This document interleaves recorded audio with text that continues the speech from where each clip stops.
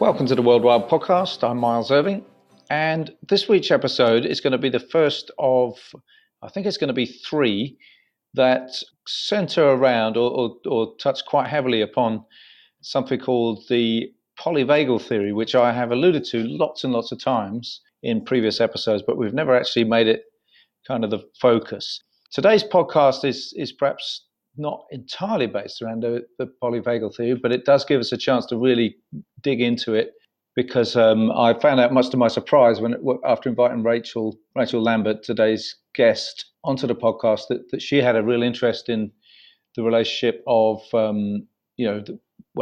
relationship being at home in the body and how that interacts with our relationship to other people and the world around us. So it's ended up being quite a sort of central theme, and gives me a chance to explain some of the basics in preparation for guests in the next couple of weeks. We've got Deb Dana, who has developed ways of applying the polyvagal theory to therapy, and also Holly Bridges, who's applied polyvagal theory to understanding autism. And these are sort of really, interesting people who are right at the sort of forefront of their field in explaining things which I guess have baffled people, perplexed people for a long time, to do with our sort of mental state and well-being, and really just bringing things right back to the fact that there isn't this sort of dualism between the mind and the body, that in fact our mental life is something very physical and grounded in the body. So it just sort of sets things. It gives me an opportunity to sort of fill in that part of what I feel is the overall subject matter of the podcast, which is how living beings in living systems have this sort of interconnectivity, and that overall thing is like a wild thing. The interconnectivity of our own body is wild. The interconnectivity of people and other people, when that's something that's free flowing and life enhancing, that is wild. And the interconnectivity between us, or as a species, and any other species and their landscape and environment is another kind of wildness. But the bit about us and our bodies perhaps long overdue for being a focus, and indeed what comes straight from that, the bit about us in bodies relating to other people in bodies, how that kind of doesn't work a lot of the time, but how it could work if we fell back onto the underlying sort of wild system that's there in our nervous system. Both what is meant to be a wonderful thing, starting from birth with other people, but what can be repaired because it's gone so badly wrong in what is commonly referred to as trauma now, sort of locking us into our own bodies and making us unable to relate. So that's just by way of saying this is part of a little group of podcasts we're going to do on this theme.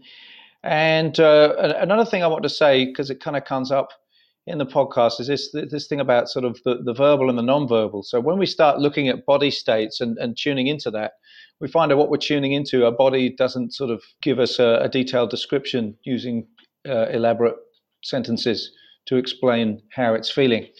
We experience that directly as a felt sense, which is completely non-verbal. That's something that's really kind of dawning on me at the moment. How much of life on Earth is non-verbal, obviously, because animals don't use, at least not the kind of language that we use, and yet they're alive and experiencing things all the time. But also how much of our life is non-verbal. So that brings me to some thoughts that we do kind of touch on in this podcast, but it's like when we're trying to use words to sort of pin things down, that's something we talk about quite a bit. What's going on and what would be the ideal objective in terms of communication. I talked this through with Joel at length today to try and decide what to put in this introduction. And we sort of ended up with this thing that there's a kind of non-verbal communication, essentially, that there's something about where we might end up being in terms of a space or a state, which might be something that's really positive, and that it's possible to convey that space.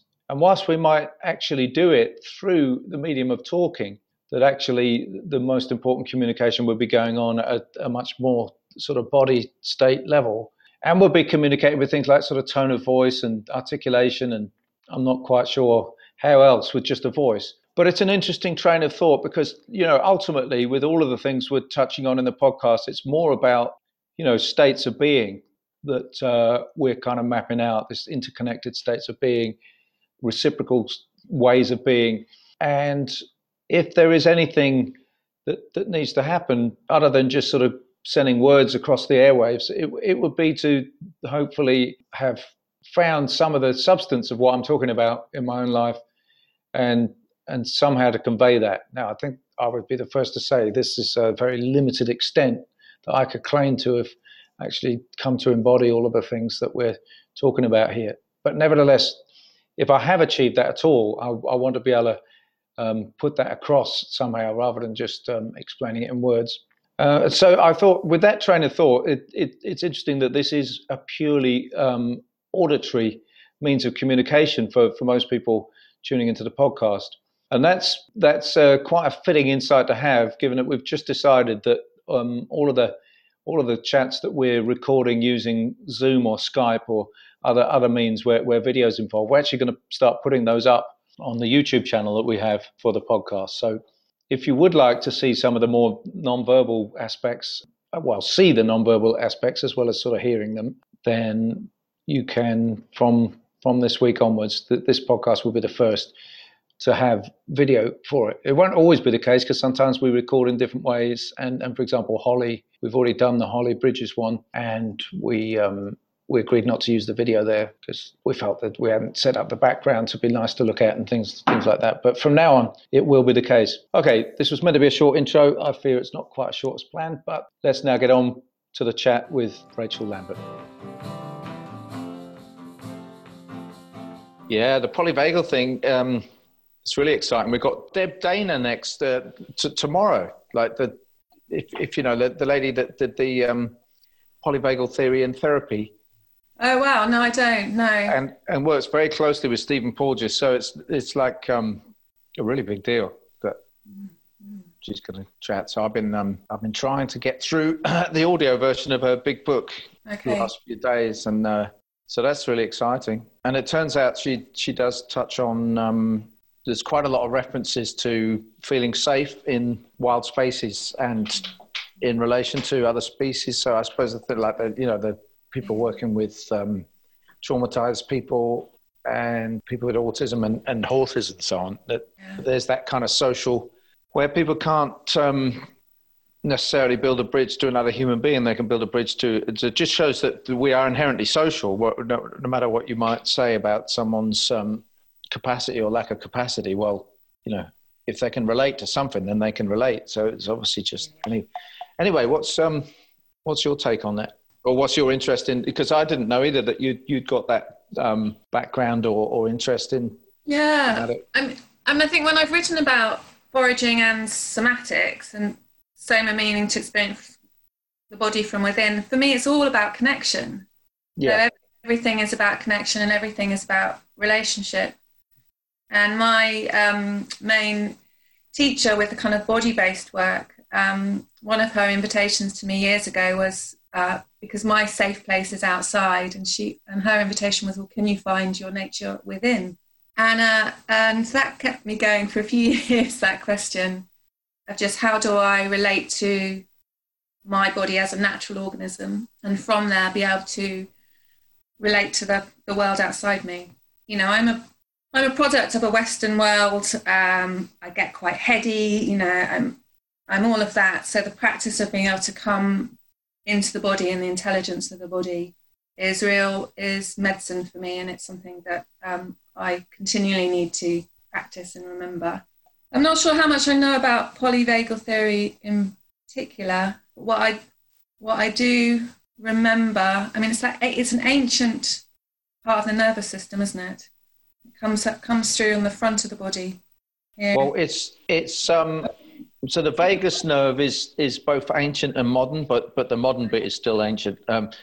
So basically, it's two different parts of the vagus nerve have two different evolutionary origins. So the first one is it's a lizard defense mechanism that at least the polyvagal theory draws out that aspect of it. That it's called the dorsal vagus, and that will that's linked to life threat, and so lizards will just basically act as if they're dead, and they're not pretending. Their body has actually shut down. So obviously that's what we experience when we faint, or we're so frightened that we defecate, or it's also linked to, you know, people vomiting and so on. Well, I also remember that with shock, how my heart rate goes really low. And it's, so that's what it does. It's the three things are shut down, fight or flight, social engagement. Yeah. Shut down and social engagement are both vagal, and fight or flight is not. But they all are basically ways that we handle threat and danger. Yeah. Yeah. So social engagement means that we can reassure one another and then act in a more measured way, or that we can actually protect ourselves from danger because we've created a safe space. But anyway, all three relate to the heart, because fight or flight obviously gets your heart beating fast. Mm-hmm. The shutdown one will slow your heart right down. So that means like a bear hibernating. That's using this ancient vagus thing as well. Minimum resources. This sort of stuff about yogis being able to slow their heartbeat. They're obviously learning to deliberately slow their heart right down. Mm-hmm. But what the modern vagus, which is called the ventral vagus, does, the social engagement thing, is it inhibits the fight or flight thing. So you've got fight or flight coming in with adrenaline and going boop, boop, boop, boop, boop, boop, boop, boop, boop, on your heart. Whereas this thing called the vagal brake kicks in that says, no, it's cool, it's okay. And it's amazing. You can switch it on. I've shown this to my daughter. She stuck her head on my chest because something had happened, and she had her head on my chest. And she said, "Dad, your heart's beating really fast." I can't remember whether it was something exciting, frightening, angering. I have no idea. She just said, "Dad, your heart's beating." I said, "Great, keep your head there." And this is a polyvagal trick. And I breathed out slowly. Uh-huh. So if your breath is slower than your out breath is slower than your in breath, you're basically telling your lungs and the rest of your body, we are no longer being chased by a tiger. I now have the space to breathe out slowly. Yeah. So you can trick your body, even if you are still being chased by a tiger, by breathing out slowly. Yeah. And then the vagal brake kicks in and slows your heartbeat down. And it happened. She said, "That's amazing." It slowed right down immediately. Wow. Yeah. I think that's what's amazing about having a human body as well. There's all these automatic responses, but there's choices in there as well. And I just when you said that, I just saw. Yeah, I saw that. Yeah.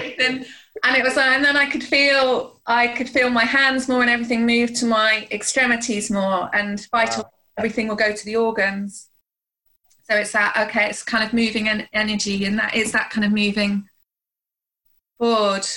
What I was remembering about polyvagal was the term I was given was tend and befriend, where you go towards someone, that sort of natural instinctual response of, I need to tell someone, I need to be held, I just need to be with someone right now.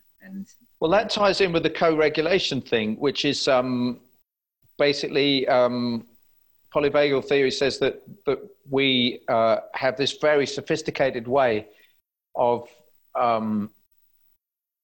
modifying our internal state by the way that we relate to another. And it is basically through cues of safety. So if we feel safe, we know that that's up for grabs. You know, there's this delicious meal to be had of someone reassuring us, comforting us, or we are the delicious meal going to reassure and comfort and so on. But it can only happen when we feel safe. So, yeah. Yeah, it's an interesting one. I think that's for me that's where nature comes in as well, because that's, like I said, that's always been my safe place. And then people have been more difficult for me in a different kind of relationship to build. And then, you know, of course, inevitably they're all connected, and it's all related. All kinds of relating are related. Yeah, exactly. You can't separate it all, but we've tried quite hard to do that. I love what you said in the first instance, that you're was this a therapist or a mentor, or this lady? Well, no, I did I did a 4-year training with a woman called Linda Hartley, and she's based in the southeast in Norfolk actually, and most of the training was from Bonnie Bainbridge Cohen, who's based in the States, and she's been teaching this work for 50 years. So I trained with her, and I still do retreats with her sometimes as well. So you were training in order to become a therapist, or a therapist, educator. Yeah. So it could go either way. But yeah, I was qualified to do that, and then work with people's bodies. But like you just named, it's all related. So it's it's body, mind, spirit. But I suppose, particularly in our culture, paying attention to that wisdom of the body, and learning to recognise the information that comes through, just like you were describing with your daughter, of that, okay, feeling the heartbeat, sensing that, and then being able to make a shift. In a way, that's what it was about. It was about being able to meet the body where it is, recognise what's going on, and then be able to offer support where's needed to make changes that would suit us better. It's like fight or flight. It has a place, but if we're constantly in that hyper alert, that's not constructive. So, like you're saying, then that's the place to be able to, okay, how can you connect to that vagal nerve? How can you find a place of safety, anchor yourself in your own body, but also in relation to another as well. So it was very, very juicy work. I remember the first workshop I ever did with her was, I don't know, less than 20 years ago, maybe 17 years ago, and we were given this exercise of just touch. I think it was on the arm, and to just sort of sense through the layers of the body. So the substance, the nitty-gritty material of the body, there was nothing ethereal about it. It's like, okay, there's the skin. Can you kind of take your awareness below the skin into the muscle? Can you feel the more solidity of the bone? And suddenly it was like, oh my God, I'm feeling the body. It's not, I'm in the body, and it's, I don't know how else to say it, but no one teaches you that. Our education doesn't teach biology through this. It teaches it through images and through flat, dead things. That's really interesting. Yeah. Dissecting a dead thing, Yeah. Which has its place also, but this was so different, that this living organism that we exist in, and then how this organism relates to, whether it's to you as a human being, to a plant, to minerals of the earth, to an animal. Well, I'm just thinking of somebody describing two different kinds of knowledge in a lecture I listened to years ago, and he talked about the difference between an entomologist who catches a butterfly and sticks it to a board with a pin, and the child that sees a butterfly and runs across the meadow, watching this butterfly in flight and following its course, and then stopping to look at it sunning itself. To transfer that two ways of thinking of it onto our body. Yeah. The idea that you can stop and just feel your body in the way that you were describing, and be the child chasing the butterfly through the field, only the butterfly is your own felt experience of your body. Yeah. And it makes me also feel really sad, that whole thing of pinning a butterfly. And my dad was very into butterflies, and he used to pin them before he had a family. So I know that came from a love of that world. But it's also a cultural thing, and it's also very sad, that sort of objectifying something or wanting to hold on to it and keep it, which is, again, it's all cultural, isn't it? Rather than being able to just let it go and let something move through us, move towards us, move away from us. Yeah. No, it's interesting how we hold both of those in our world, because they'll always be there in some way as well. You've got different starting points with it. Well, clearly, though, we've got a very undesirable outcome at the moment, which is that the pinning the butterfly to a board approach has held sway, and we're now seeing just the enormous consequences of that in terms of our global context. And weirdly, the global context is the local context, because people's bodies are not working properly. Local environments. I mean, I went yesterday with my little boy to see a pond. Ali texted me and said, could you stay out for a bit longer? I'm doing this lovely thing with Ella. Could you boys stay out a bit longer because we've gone out shopping? And I said, yeah, we're in the right area. We'll go to this pond where I took my other kids when they were younger to see newts. This is actually all quite apt. So I'll tell you the story about the pond.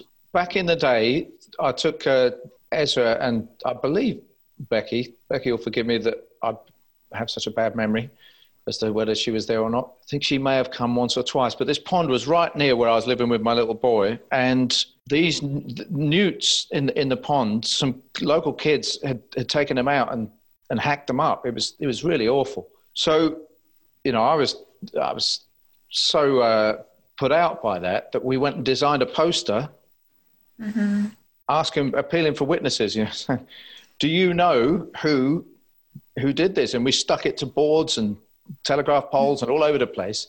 And some local kids came and told us who it was. And it meant that we were able to talk to the parents, and I hope some kind of thing happened there where the sensibility of both the kids and the parents might have had a bit more, sense of value, and something might have changed as a result of us doing that. Yeah. But imagine, I go back there, and this is now at least, let me think, honestly, it is about 20 years later. The whole pond is completely fenced off. You can't get to it. And it's got some kind of murky stuff on the surface that is polluted with something, it looks like. And there's no longer any access to it. So, I can't remember why I started telling that story, but... It was about going down to something about going down to the pond with your son, and you started with the whole thing about pinning the butterfly. It was just an example. It was an example of local environmental degradation. That's what it is. Yeah. The pond is now polluted. And you'd think just 20 years ago, local kids getting down there, quite honestly, that's a better scenario, that there are at least kids getting down there in the pond doing this awful thing that they then had to sort out. At least that was a lesson learned. Yes. But now the pond is not fit. There's no newts in it, is the point. No newts. And anyway, so the global situation of that mindset and approach to knowledge, because you're doing the very fair-minded, balanced thing of saying, well, these are both approaches to the world. But I guess I'm saying that's true, but as we all know, you've got a preference, I mean, I also have a preference. I just think, well, this is how it is. We've got both to work with, and I think it's like, well, why? And you have to then ask the question. So why does someone not value that, or how come you come in and you explore in that way through cutting something up? And it's not that hard to sort of trace that back where that comes from. We were just talking about dissecting dead things. Yeah. But I think being able to use that as a starting point, because I think being able to, when you get into polarities, it becomes really tricky. So trying to find that common ground of where you build from something, or finding different ways to relate to a world. We only come in with what we come in with. And I was thinking about it the other day to do with foraging. It's like lots of people for foraging, it's really exciting. It's about free food. And how do you take that excitement and then be able to just drop down a little bit into actually it's I don't know what the steps are, but it's finding, maybe using it as a way to relate to our environment and see how we're completely reliant on this environment. But it's usually a gentle, slow journey. Sometimes somebody drops really in there, but mostly it's, I killed that newt and now there's nothing to watch and play, or it won't do this in the pond, which helps this, that, and but I agree with you. I think I prefer kids to be exploring that way rather than be housed back and not have the opportunity to learn. It feels dead. otherwise. Well, it is dead. That blinking fence, and then the pond is dead, and it was just such a downer. Like I went back to the car with Kit, and just in a sort of mild state of shock, really. Like that. It was. I thought that was bad. I thought kids going in there and hacking up newts was bad, but a fence and no newts in the pond, and kids not even. I mean, all right, it's lockdown, so it's not that surprising there weren't kids out and about. But generally, kids aren't out and about. That's what I noticed. You know, my kids are the only ones that go off to the woods on their own. You know, in our area, and we're right in the middle of the country. But I think to go back to these two different approaches to the world, unfortunately, it's a matter of what you're inducted into, isn't it? It's a matter of what you're initiated into. I mean, I feel very, very lucky that two, and it was men in my life, right? So my grandfather and my father both communicated to me a sense of wonder and a joy of exploring the natural world, you know. And you know, my grandfather was quite a dour and serious kind of guy on the whole, but he took me out and showed me mushrooms, and I remember him poking a Judicea fungus, and just I could feel his feelings around it, you know. I can feel the texture as you say it. Yeah. This is an odd, funny sort of thing, isn't it? And it does feel a bit like your ear. And you know, there was a connection around that for someone who wasn't particularly good at connecting with people or anything else, really. He was quite a shut down sort of a man. And my dad's sense of wonder just came because he worked a night shift at Birmingham University, and he would just tell us about the fox cubs that he'd seen crossing the road, or the hedgehog, or what, you know. He'd come back with it, and you just caught that. You caught his childlike sense of wonder that he had about it. You know, we were tiny, and he was like in his 30s, I guess. But you know, if people aren't exposed to, and you know, in many other ways, I would say the culture of my family was probably a lot more on the nail it down kind of side, you know, in terms of approach to life, language, how to converse, and so on. But at least I had that little glimmer in terms of seeing two very important figures in my life. Obviously, with that sense of wonder. Yeah. And who are willing to kind of give you the time and bring you into their world. And it reminds me as well how important it's never about lecturing, is it? It's about inspiring. It's about just kind of like enjoying life and letting that kind of exude through. And I think that can be the best teacher with things. Yeah. I also think, I can't remember the name of the author, The Last Child in the Woods, American. I haven't read it. I'm aware of that book, but I haven't read it yet.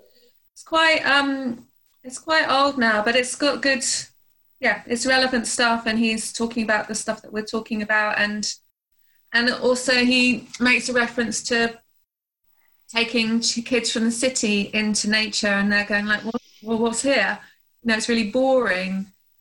And how that at a young age, it's so much more helpful to be able to develop a relationship with the natural world there. It's harder to, it becomes harder later on because you haven't got that grounding in that environment. And then how do you work with that? It's like, well, you go in somewhere and it's boring. And we might know that you go into nature, there is just so much going on. There's no such thing as stillness. You know, there's a lot there, and it's really good for calming. It's got loads of different benefits. But we've all got different starting points. I must admit that my experience of the outdoors now is probably too much based around foraging, whereas although foraging was my first point of contact with my grandfather taking me out and so on, in a way, that got me out on my own. It was only after that I took myself out looking for mushrooms, basically. I never did that before, but I quickly got interested more in bird watching than foraging at that time. So what I was going to say about that is that the number one trick, if it's a trick that people should know about if they want to watch birds, is you got to go somewhere and sit still and be quiet. You know, I actually kind of wish I was doing more bird watching and a little bit less foraging now, because foraging is obviously about moving around, and then when you're there, you start picking. And the birds do kind of move in when you're just picking, because you're not crashing and moving around so much, and you do see things. But I think there is, and weirdly, as a chat with Wukash last week brought this point out, that lazy people in the tribe would make very good hunters because they would sit still for hours and not be bothered about that. But weirdly, hunting is another thing which would enable you to, more than foraging in a way, to actually encounter the other animals because you'd sit still. Yeah, I've got two thoughts there. One is great. I think laziness really has its place. Yeah. Laziness is really underrated. And it's really important, that being able to just sort of stop and be still. Yeah, and then it just makes me think more about the body as a sensing organ as well, of being able to, and that's what I find helpful about going outside. That, I mean, we're talking to each other through a screen. At the moment, I spend a fair amount of time in front of a screen, and I feel like I could become more of a two-dimensional person with that. It's easy for me to sort of start cutting off. But when I'm outdoors, it just sort of wakens up, or sometimes slower than other times, my senses. So, I mean, you've got the skin's the biggest sense organ, but obviously you've got hearing and sight and touch and taste. But I think that one about sensing through the body as a whole interests me most, with what you're saying with hunting. And well, it's not separate, is it? Because you're listening, but listening means something so much more. You're listening for the sounds and the changes, but you're also listening change in atmosphere, or for something that it's hard to find the words for, but something's shifted in some way, or somebody's near, or something is near. Or I don't know if you get that with plants. Someone asked me about that with plants yesterday. Do I know when I'm coming near to a plant? The weird thing with that for me would be the example I would know about is just when you're out in the woods looking for mushrooms. But it's very much a sort of a movement thing. You're feeling this flow of movement, so you're walking in a certain direction, and you feel this just little nudge to go that way and that way, and and then you find the mushroom. But I don't stand still and get that. It's to do with the movement. Yeah. So movement is our in our embryological journey, the first nerves to myelinate are those that register movement, because that was seen as the most important for survival. So again, you're in, I don't know whether I'd call it survival, but we're more in an instinctual place. You're out in the woods, you're going to look for mushrooms, and it's the movement that's giving you information or something. I don't know whether that's the right thing to say, but it's a really important sense. I mean, it's quite funny but with myself and Ali, it's a similar kind of situation. So it's not saying that one is better than another, but we will sometimes just sit and be quiet, and that's Ali's preferred way of getting this kind of intuition. So we're sort of trying to feel things out, as it were, intuitively. What's the salient thing that we should be directing our attention to, or just trying to feel something out? What's the right way to go, or something like that? And Ali will do it, as I say, in silence, which that means that I do more silence than I would do. But I often get that sense through talking. I'll have the sense coming through the meaning of the words, but it's the similar thing, if you see what I mean. I could stop and feel out where do I think the mushrooms are, and that would be equally valid. But it's a different kind of way of tapping into intuition, I guess. And isn't that great? There's all these different ways. It's like sitting meditation. For some people that really works. Some people just can't sit. It's like, well, that's fine. Go for a run, and then your mind will clear, and you'll get a sense of something. Or, it's. Well, probably it's linked, because I don't know if you know much about Pat Ogden's work. I mean, I don't either. If you don't, I know the name. She does this sensory motor therapy, which and again, I'm very sketchy with my knowledge on either of these things. But you've got Peter Levine's thing is somatic therapy. It's much more about, I think, is much more about what you're talking about, to sit still and feel where's my body at from a point of stillness. Well, he very much works with movement as well. But, He does also work with movement. Okay. Yeah, totally, yeah. Okay. It's just that there are obviously two different sides to this felt sense of the body. One is when you're still, and one is when you're moving. And perhaps for some people, it's easier to connect. I mean, they say it's like people. Some people are just frightened by the felt sense of being still, maybe because of their background and experience. And so for them, to start feeling how your body feels when you're moving is probably less challenging or less. Yeah, and there'll be reasons for all of it. It's like the body needs to move. You don't want to feel like you're getting stuck or frozen with it. And no, but again, it's like that whole thing of it's all related. You feel still. There's so much movement going on. Right. Yeah. So it's all the same in a way. But don't know. Some of us are more kind of naturally come from sympathetic nervous system, need to be active action, and other people are more parasympathetic and more kind of rest and digest. And it's almost like that's. We've been talking about starting points. That could be our starting point or our sort of default place, more of our nature, from the world. And I think those things are really useful to know about yourself as well, aren't they? If you're which kind of person you are, and where it might go screwy as well. And for me, I know both have their place. There's times where I don't stop, and it would be really useful to stop and be still. Is that what you mean by things going screwy, where that's not appropriate? It's like, yeah, I think where strength can become a weakness or go into overdrive, or I think that's what I mean. I mean, one of the really nice things, I'm getting into more of the sort of nuances of the polyvagal thing now with moving beyond. Okay, so you've got this dorsal vagal thing which is shut down, and that's terrible because ultimately could stop your heart, and it's about a response to a life-threatening situation, and that's so on. And then fight or flight is a response to a pretty dodgy situation, but it's not life-threatening. So you're either going to fight back or you're going to run away. But when you start realizing the subtle nuances, these lovely things come in. So playfulness is a collaboration between fight or flight, because you're mobilized when you're playful, and social engagement, and an actual sort of boisterous play.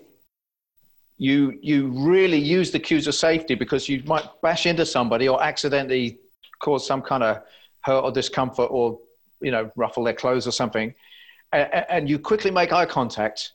You're all right, So you're using the social engagement cues of smiling and tone of voice and eye contact to say this is really play. It's not actual fight behavior. Whereas it could quickly deteriorate rapidly if you didn't repair by turning around and going, "Oh, are you all right?" Then all of a sudden, kids go from playing together to punching each other. Yeah. It's really nice to hear it phrased that way. Yeah, lovely. I don't think I've got anything to add to that. I just love that. Before I started teaching foraging, I worked a lot with children and in inner city areas, so city farms, adventure playgrounds, that kind of thing, and to create safe but dangerous environments where kids explore and learn. And I think it must have been during that period I went to a conference as well about, I can't remember what it was called, but they were showing playgrounds across the world. And there was this brilliant image of this newly built playground, and the kids were outside the fence playing in a puddle with pieces of wood. And it's like, yes. Wow. That's more where the engagement is. They know what turns them on. They know what is stimulating for them. And it's not something that's set, that's just too prescriptive and safe. And it's also about, it's about learning about risk and the importance of that.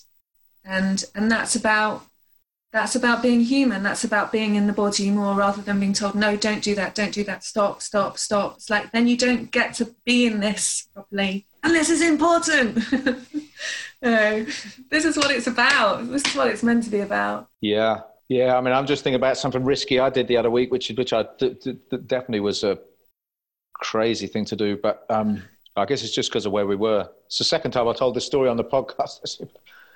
So I let my kids run around in the mud at a salt marsh with bare feet, you know, and it was far enough away you'd probably not expect to find bits of metal and glass in the mud. But I think, well, anyway, that was a risk. And unfortunately, we encountered the actual danger because Kit's foot was really quite badly cut. And I've got to get from, you know, muddy bit right the way back to the car and then in the car right the way back home. But, you know, all in all, it was pretty cool because we found plantain and got it straight on the wound. That wound is now healed up beautifully. We, you know, we didn't put any pharmaceutical creams or anything like that on it. Didn't even fuss too much about washing it because I knew the sterility of the sterilizing effect of the plantain would heal it. And we just kept replacing that several days. So, you know, but it was really interesting what had to happen there. I guess that's the nuance of it. I wouldn't have brought out when I told this to Fred Gillam the other week because we were talking about the healing properties of plantain, whereas the main point in this one is good old Peter Levine tells this story about himself being hit by a car. And because his whole thing is about post-traumatic stress. So he's taking people who've suffered post-traumatic stress and trying to lead them on this path to get the stress out of their body and free of the symptoms of this post-traumatic stress.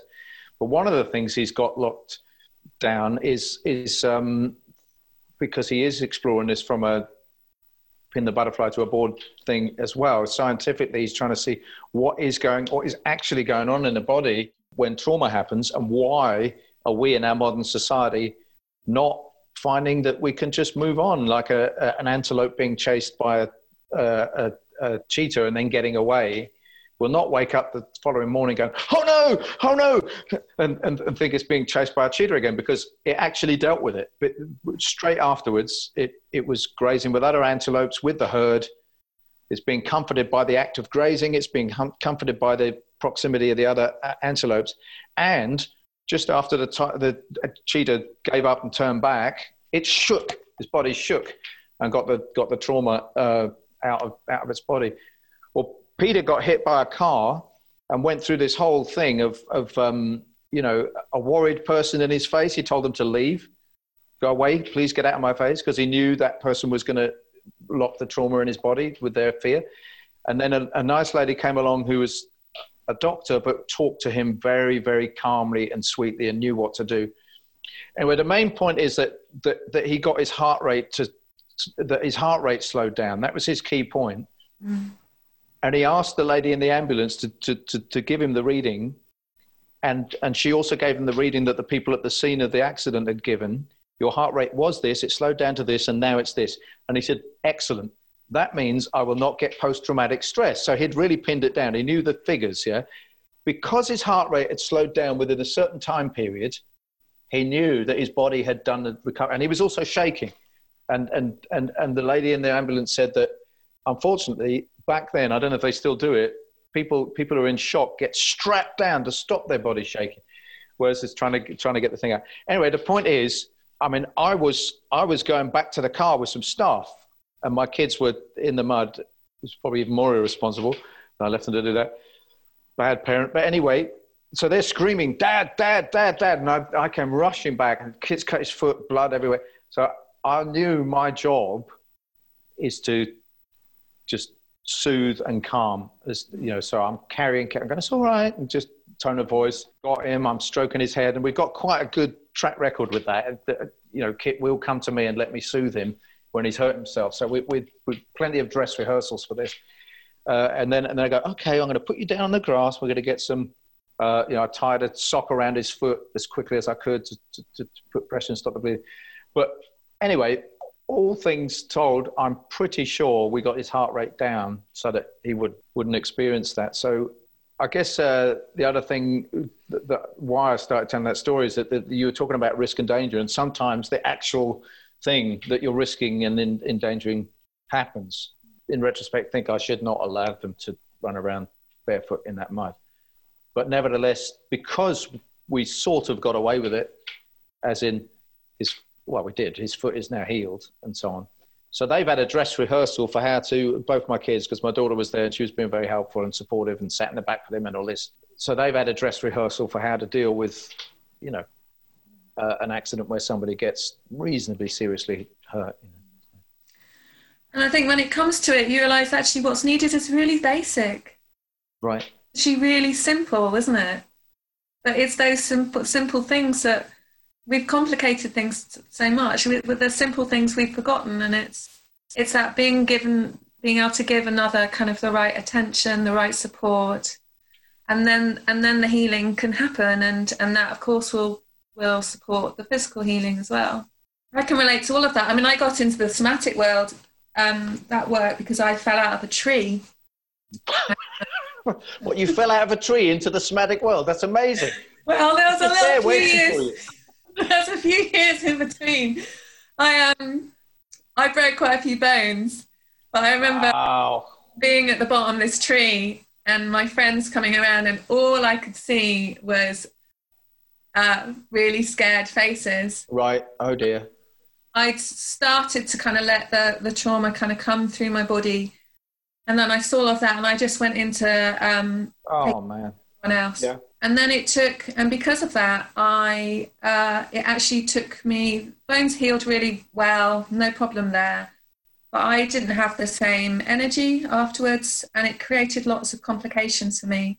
And it was through that I came to somatics, and then was learning how to re-engage with my body in all the ways that we're talking about, in a helpful, supportive, trust what the body needs to do. So I was doing, without trying to analyze it too much, but it was maybe doing what looks better as well. It's like shaking and being able to let go into just allowing the body to do what it needs to do. It doesn't always look pretty. It doesn't make sense to our peers or those who are around us necessarily.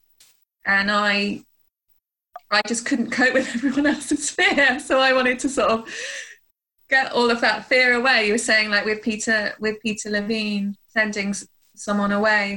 So it's just interesting how we all come find these places. And I think some people are really good at listening to the body. For me, it's definitely been, something that I've come to later in life. Maybe all that information is there. I know how it feels when something feels right. But I've got so much layered over that through, what I'm told is right or what I should do. Or I think about it with shaking jaw. I get a shaking jaw quite regularly when I'm nervous. And it's like, it's a bit embarrassing, but I know that it's just what I need to do. And then I can just sort of settle a bit and just let that move through. And then I'll, be able to move on a bit easier. I do wonder how we got from being that herd of antelope, that were very, there's no fuss or anything like that. The frightened antelope just comes and rejoins the herd, but they're all present, and that's just the right amount of, proximity of other people with the right kind of attitude.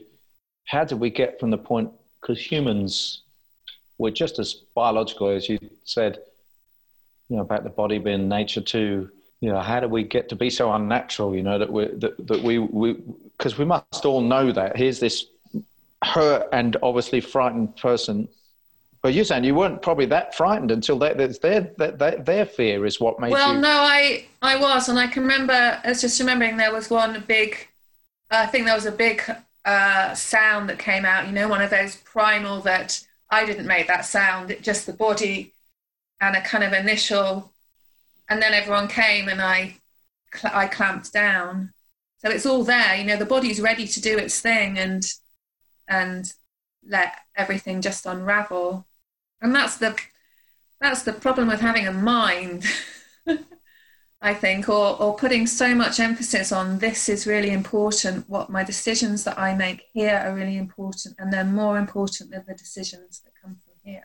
And that's another, to use that phrase again, place where it goes screwy. But it's a fragmented intelligence, that, isn't it? Because the intellect is high level functioning, and Well, I'm just trying to not give the intellect a bad press in and of itself. It's a fragmented intellect that we've got that is causing the problem here, because there's all this other wisdom, all of this other profound wisdom of what your body can tell you. And even more crucially than that, it seems as if what your body can tell you is like an antenna that is picking up on what the rest of your immediate surroundings or further beyond the cosmos is able to tell you, just because somehow there are ways which we can't necessarily explain or track at the moment, but they're not spooky,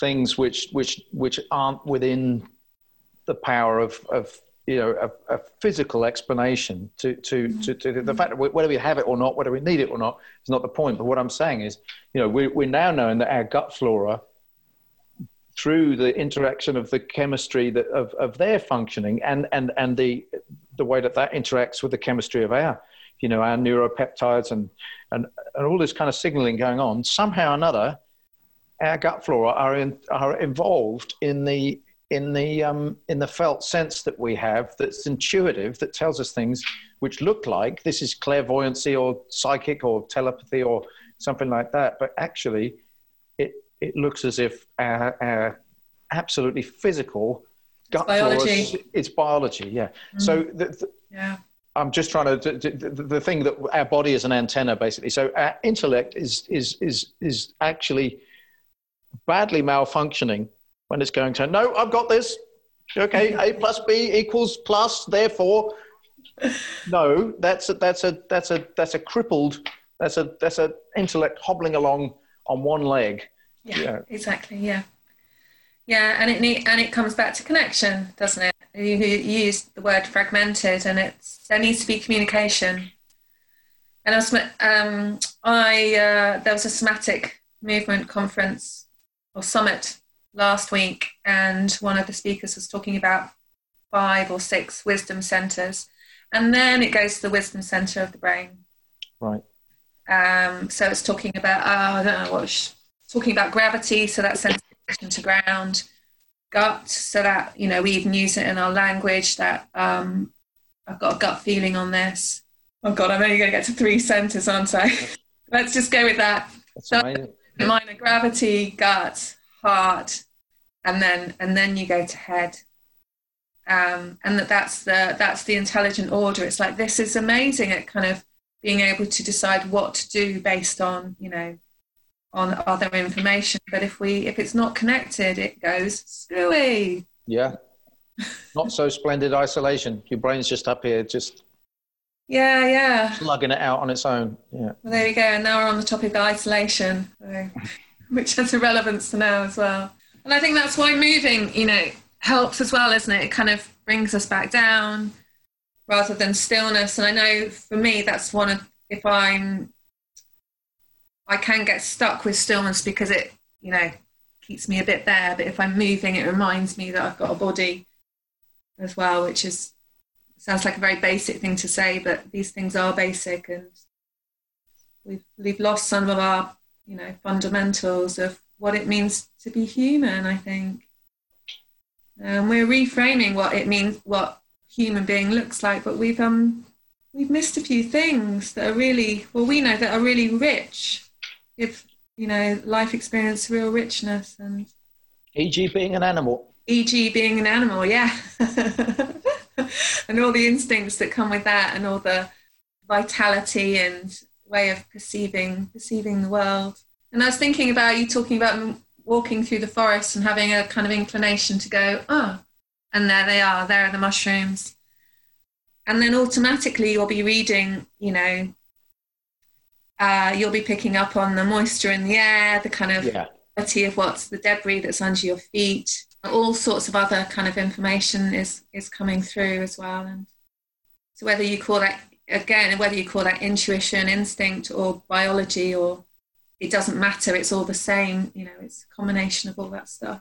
Well, I think it's interesting. And in case you haven't noticed, that, like, in spite of my critique, I do like to pin things down. Yeah. So, like, if you haven't noticed. So I'd go straight back to that and go, well, let's think about what instinct is and intuition is, because I do find it really interesting. You know, that in a way, it's making the unconscious conscious, or the you know, that's what scientists are doing this. And here's all this hidden stuff. Let's work out what's going on down there. But the question is, you know, ultimately, is our objective to pin that down for the sake of some kind of sphere of control, you know, or can we use this inclination to try and make things explicit, just as a way that the objective isn't to then seize hold of it, so it can't move, because now we've got your number. Now we can put you in this box over here. There's another way that we could do science, is kind of what I'm trying to say, where we use that faculty and that inclination to make things known in that way, to facilitate the dance, basically. So now we know what this kind of movement is, we can go and join in, sort of thing. Well, I think that's the best relationship with science. I think, you know, science is a useful tool for us now because people kind of trust it. But holding that knowledge intellectually still doesn't get us where we need to go, is it? We need to embody it, and that's, I think that's the potential of it, kind of people going, all right, so science says that, so it's safe for me to do that. It's safe for me to go into the body a bit more, or whatever it is. Well, it's providing a doorway for the people who are ultra in their head. Well, when they read this book on the mind-gut connection, which is out there, I forget who it's by, but that is saying you have permission, Mr. You know, atheist, materialist, scientific rationalist, whatever camp that particular person that's finding it hard to not be in their head belongs to. They've now got permission. It's actually rational to follow your gut instinct. Yeah, exactly. Rational to follow your gut instinct. I mean, my training was a mixture of kind of science and intuition. Right. I liked that balance of it, but it was kind of in equal measures. It was, you know, it was a course which was about, the training was about experiential, so it's like really trusting the information that comes through the, and being able to ground that in science. So knowing that, you know, back it up in that way, and that's the world we live in, isn't it? In terms of being able to communicate these things and find a way to relate them. I'm going to go with your slip of the tongue there, because I've done some thinking about a process of grinding spices. Actually, I have this really amazing device somebody gave me. It's just really heavy, and it's got these cast iron teeth on the sort of, it's like a pestle and mortar with teeth. Yeah. So the pestle bit has got kind of metal teeth, and the mortar bit has got kind of grooves, and really does an amazing job, because you don't have to use much effort. It just, the weight of this cast iron thing does it. But the point is, you are so fragmenting things, in this case, releases the aromatic oils. So if we could just start working with this thing, like, so we don't want to be stuck in a scientific reductionist thing. Here we are breaking it down to these tiny little parts. But what if we worked with that and took that as that fragmentation thing and say, well, where could that metaphor go that isn't destructive? You know, obviously, if I take you or a plant and fragment, you're dead, right? That's clear. You know, a living thing, a living organism. So in that sense, we see that to break up these bonds and connection within a living organism equals death. But we can perhaps go through that and say, well, the fragmentation of these plant materials release these aromatic oils, which we know are profoundly healing, and profoundly tasty and profoundly stimulating, and all the other good things that come out from aromatics. So, okay, the fragmentation there, and of course that's true, actually, with literal and metaphorical death, isn't it? Because we do want to just not have any pain and suffering, and we don't want to be lonely, and we don't want to fall out with people. But actually, when we go through that, we get through the other side and we've worked through our conflict. It's actually a better relationship once you've done that. I've been isolated for a while. I've had to face my own demons. It's better that we went through that. So, sometimes the fragmentation is also, it's all right to have a grind instead of what was the other word that you actually meant to say? Ground. So grind is sometimes positive too. Yeah, no, I'm a great believer. All that stuff is a substance of life. Life isn't about trying to avoid pain. It's about, there's a phrase that I use quite a lot. It's just feel everything, keep nothing. It's a good reminder for me. Just keep letting it move through. Don't try and not feel something or hold on to it or, grinding down. Yeah. And, we're all going to die. I'm going to be hummus for the ground. I hope that will have some use. And then that'll become something else, a bigger picture there too. Yeah, the microorganisms will grind you and then you will be ground. You won't just be grounded, you'll be ground. Yeah. And we'll call you Ground Rachel.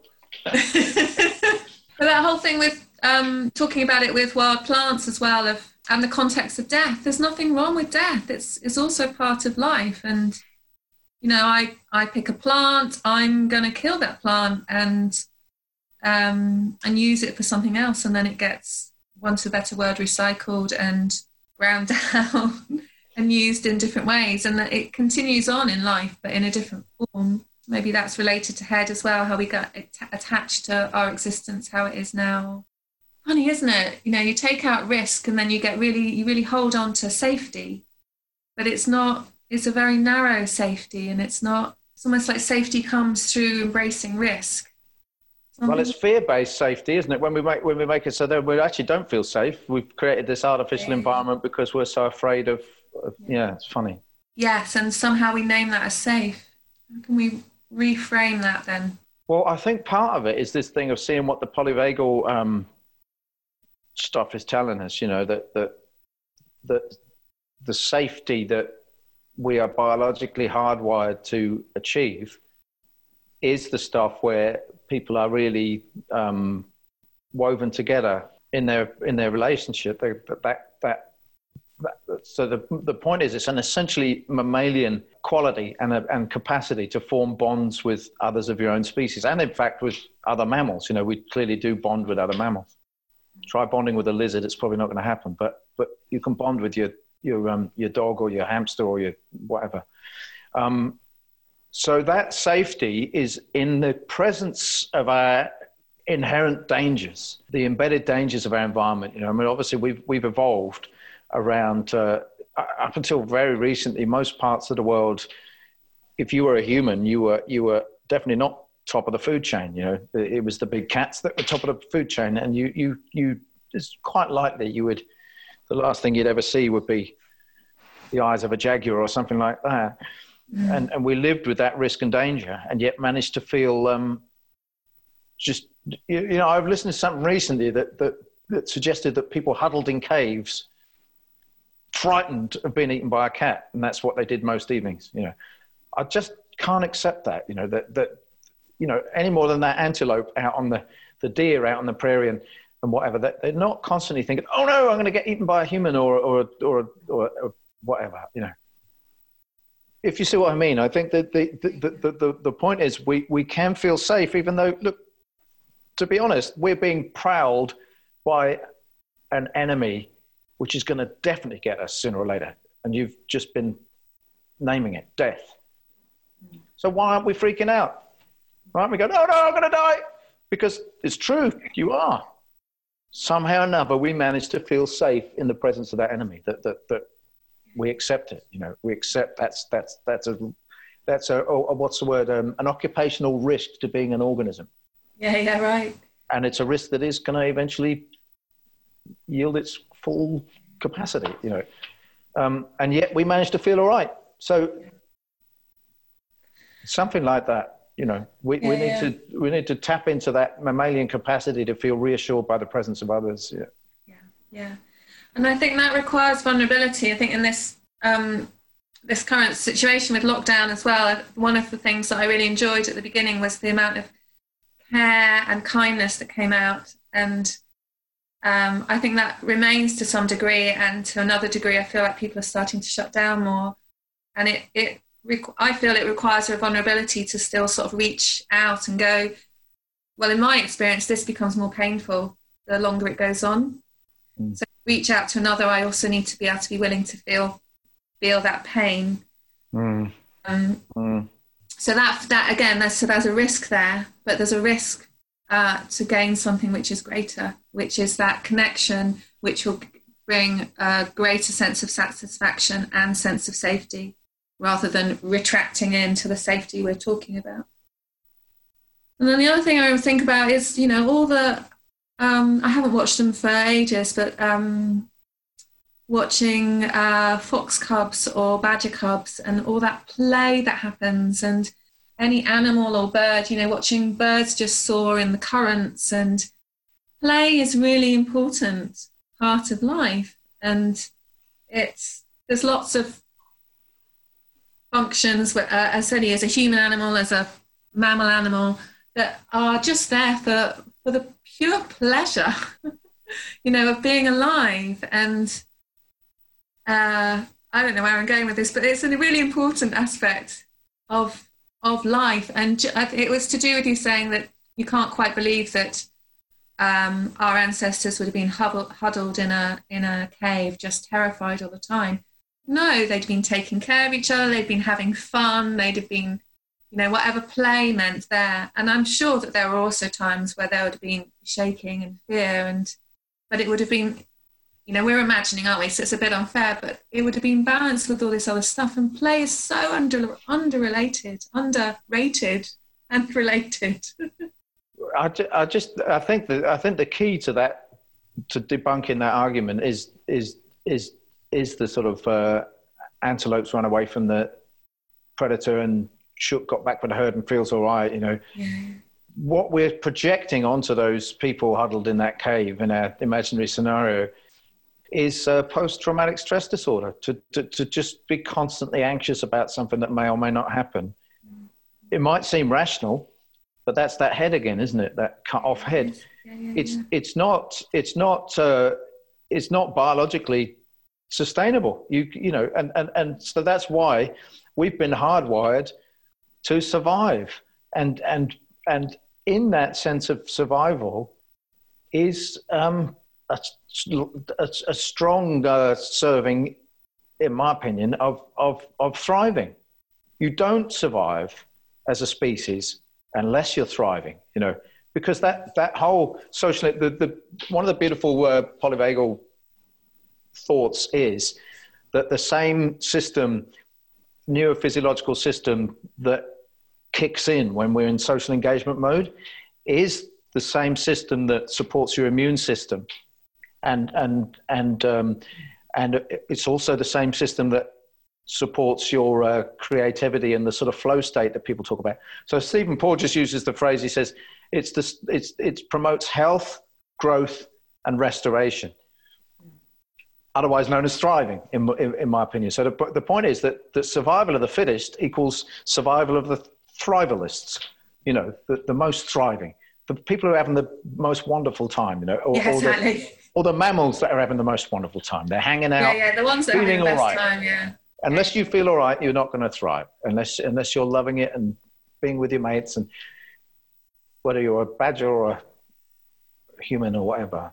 Yeah. So I just think that I'm just trying to bring it round to go, absolutely, let's play more, because we need that. We need to feel all right. We need to feel joy. We need to. Yeah. It's what it's about,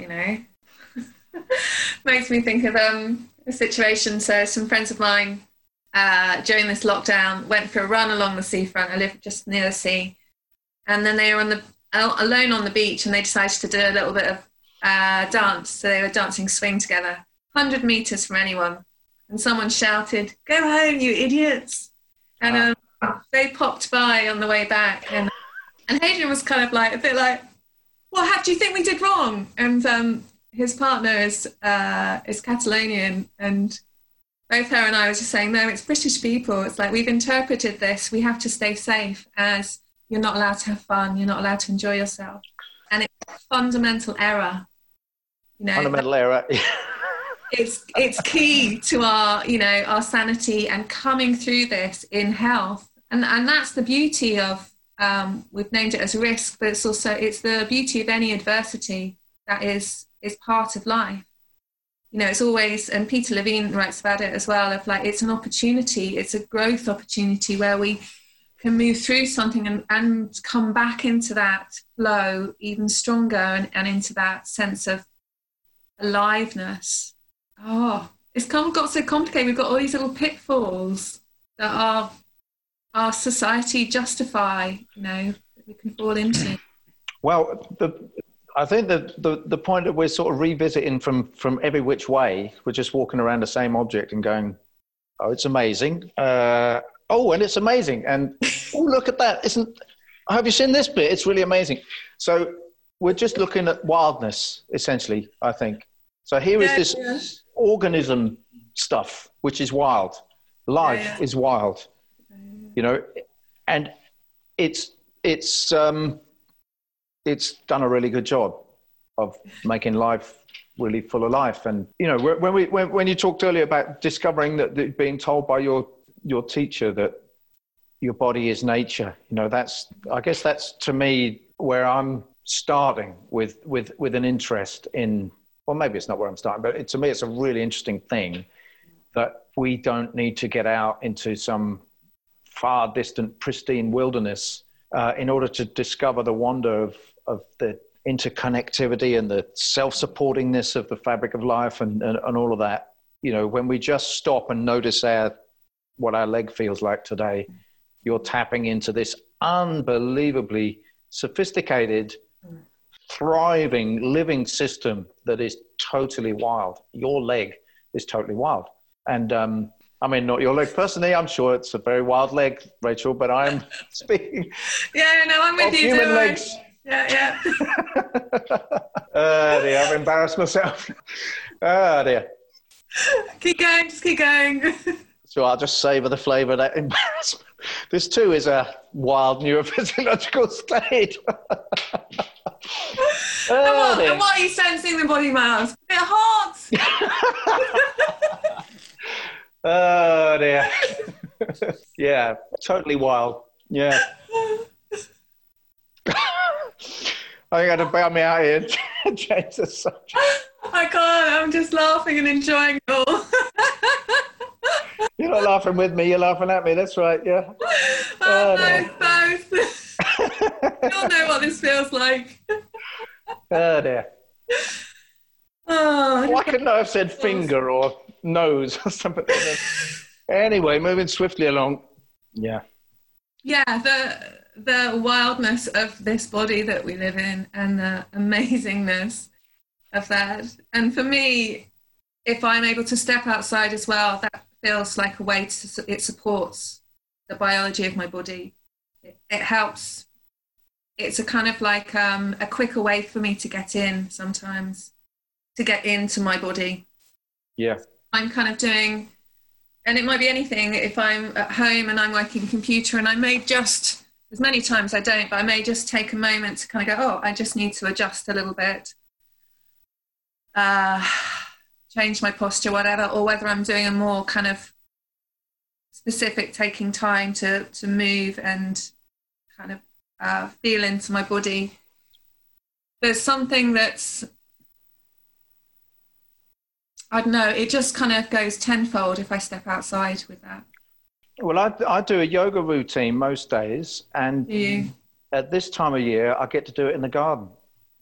It's totally different. Yeah. It's great indoors, but outside it's just exponential.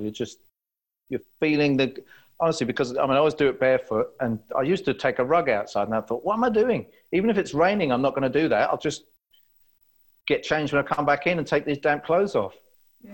Just get so ready. I'm feeling the ground. I'm smelling the soil for some of the bits that are laying down. I'm feeling the air on my thing. I hear the bird song. I can see the movement of the plant. So many different aspects to that. Yeah.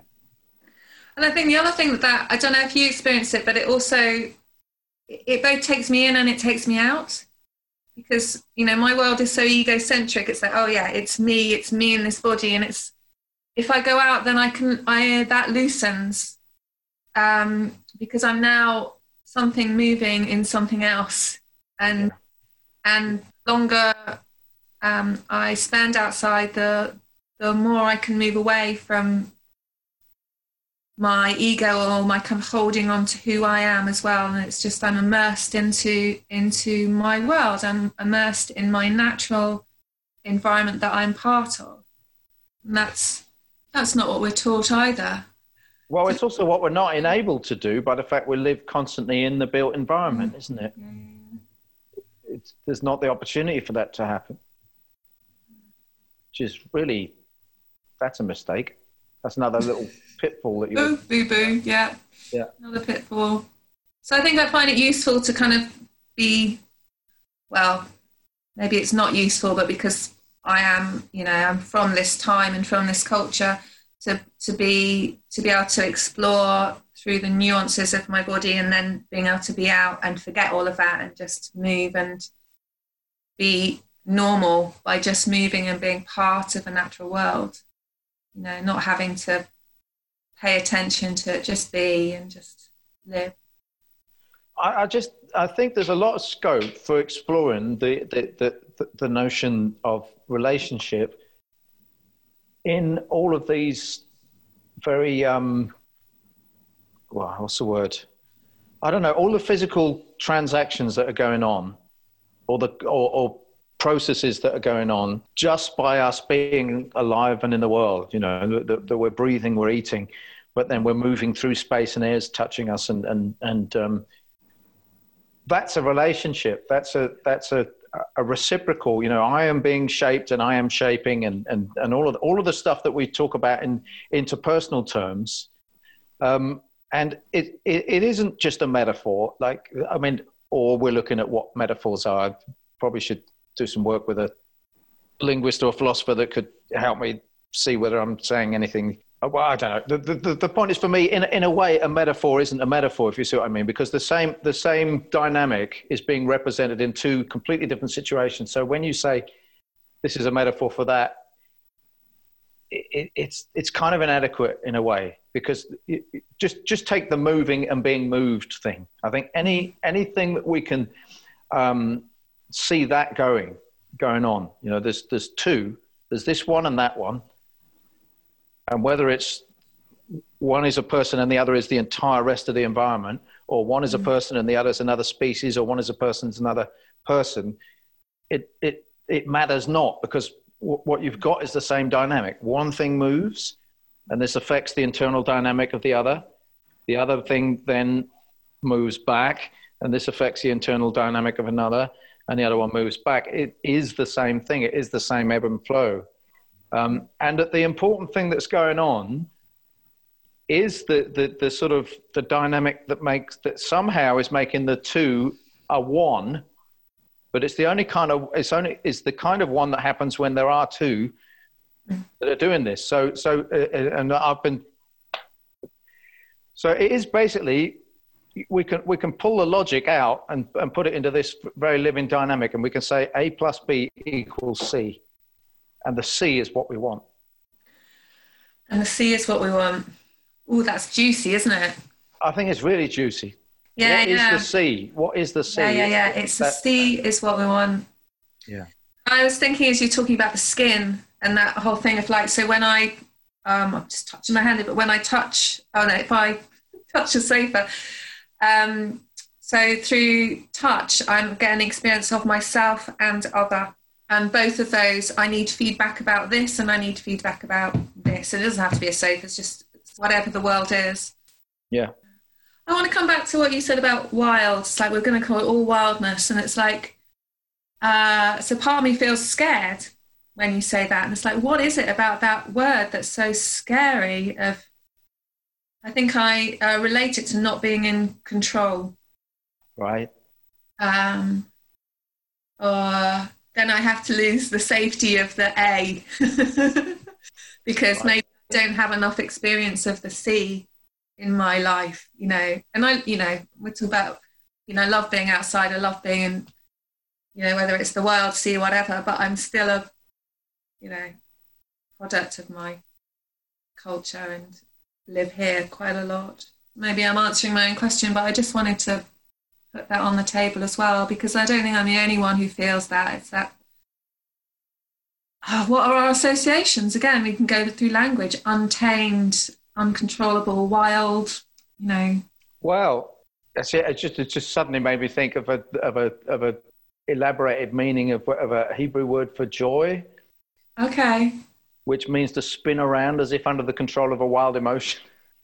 Well, let's just stay with that for a moment, because that's a secret, isn't it, of being able to, because it's almost like I'm relating to, I'm here and wildness is out there, but what we're looking for is doorways to drop in, and then you're part of it and you're in it, and that's where the magic and the joy is, rather than, oh yeah, wildness is there and I'm this tame indoor animal. Well, yeah, but there is the threat of the spin around as if under control of a wild emotion thing goes back to your playful thing, the playful being a root in, that's how we get into into this wildness that is freedom and also really, really lovely being, way to be together, to play. But the other side of wildness is there is an unknown thing, and like that.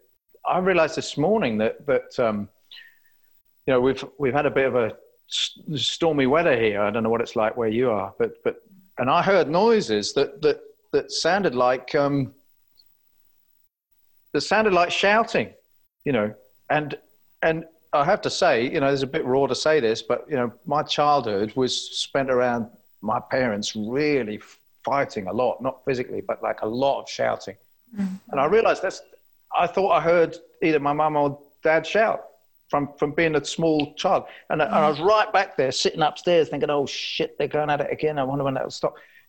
So the sound of the wildness of the weather completely invoked. I was so surprised by it. And I realized how edgy I was. And it's probably not just that, but I just realized this stormy weather is making me feel very tense.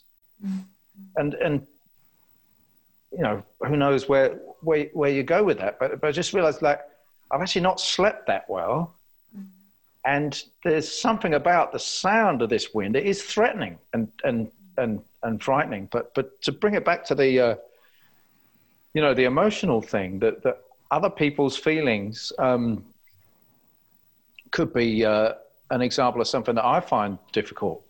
That someone really freaking out can be something I find really difficult to deal with. And I guess so I don't know which bits you're thinking are hard to deal with, but for me, I can think that is definitely a thing because I don't know what to do. Yeah. As simple as that. That's a lack of control. Yeah. That I don't have a viable. Yeah.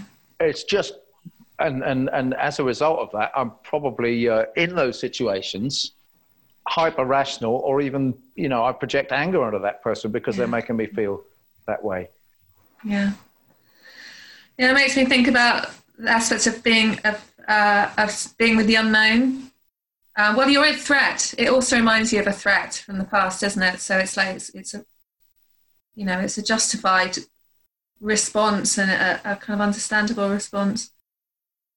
Being with the unknown, and what's the other aspect of that? Of like also, well, for me, it brings up of like, oh shit, then I have to feel everything. I have to go back to that phrase of feel everything, keep nothing.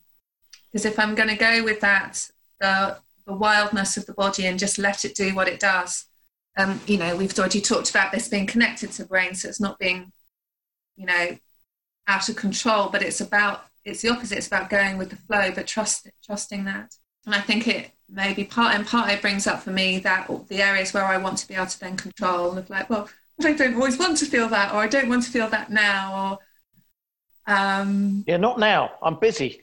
Yeah, right.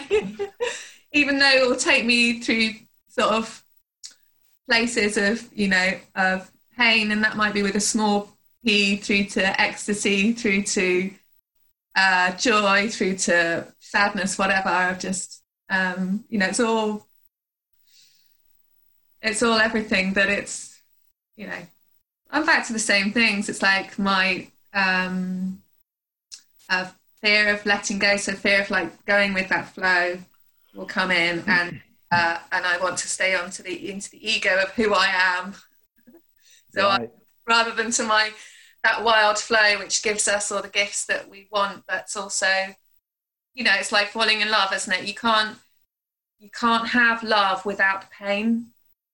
You can't separate them. If you want the big stuff, you have to be willing to go through the stuff that hurts as well. And that's life. And that's the juiciness. But we'd never do that unless we got the rewards. Maybe we're not used to having those full rewards, so we're not willing to go through the pain anymore. We've got out of touch with those full rewards, which we're talking about: play, pleasure, joy. Yeah, that we're evolved to feel good, really satisfied when we've gone through the process of engagement, and we get to the other side and I think, wow, life is really satisfying. Yeah. And I think we don't trust that's actually, to me, it comes back to, I was talking last week when I did the podcast intro about why I think wildness is such a good thing, but why people might react to that word. It's the same when you talk about anarchism. People think of chaos, basically, and some situation that is very, very threatening. Lawlessness and the strong being able to have unfettered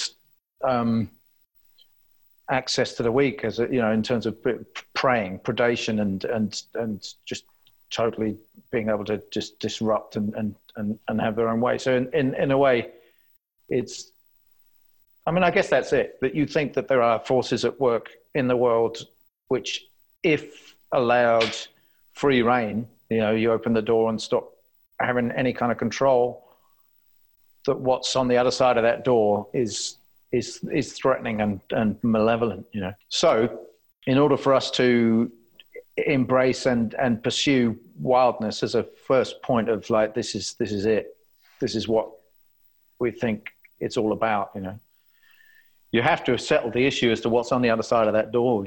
Like there's that life is to be trusted, because there is a benign intent or a benign overall overarching effect, that living things are full of joy, and we can obviously draw out the examples which promote this doctrine of nature, red tooth and claw. You can see about prey, and you can see about harsh weather conditions causing things to starve to death. But most of what's happening most of the time isn't like that. I think that's my perspective anyway.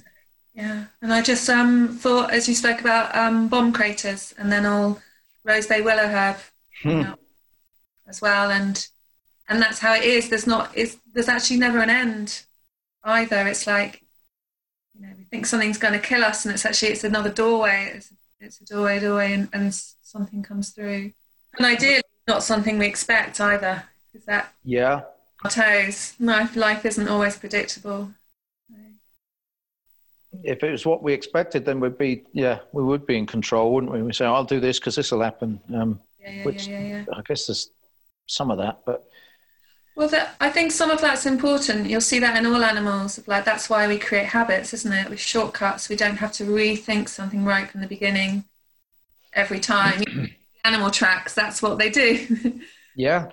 Right, predictable. Yeah, they go down the same track. But just as you said that, this feels like a really good intuition. I've never noticed before that. Hang on, let me just write it down and just check I'm not. Okay. Yeah, that's right. The word habitat has the word habit in it. So there's something there, I think. Habitat. Yeah. I'm trying to go around and think about that, but it's where your habitat is where your habits are at, isn't it? Habit. It's where you do your habits. And I think it's useful also when you break down wildness or nature or there's also all this domesticity that happens in it. You know, animals go to their homes. You know, there's still Right. You know, so the two are alongside. Wildness, I don't think that's about not having habits. Mm. Yeah, no, definitely not. Definitely not. Well, ultimately, I think it's about the interrelatedness of things being allowed to hold sway. You know, it's about the A plus B equals C thing. That C is where you actually live. You know, you live in that point of meeting. You live in that place of exchange. You live in that shapedness. You know, you are not self-defined. You are relationally defined. Relationally defined, yeah. God, that's such important stuff to remember. I'm going to go away with it. C, that's where I want to live. I want to live in C. Yeah. And that life is relationally defined. Yeah. Well, it's good stuff, Rachel. And isn't it funny that we've hardly talked about plants? I talked to Fred Gillam last week and we hardly talked about mushrooms. It's just, oh, really? What's going on? Yeah, I wasn't sure whether we were meant to bring it back at that point, but it doesn't matter, does it? It's all. Well, I'm trying to have these wild conversations, if you see what I mean. You know, they're not. Yeah, they're not supposed to described, be anything other than a conversation. Yeah. I also think it's with at the beginning we talked about where people are on their journey and how to come into nature and more of in a more of a relational way. And I think we're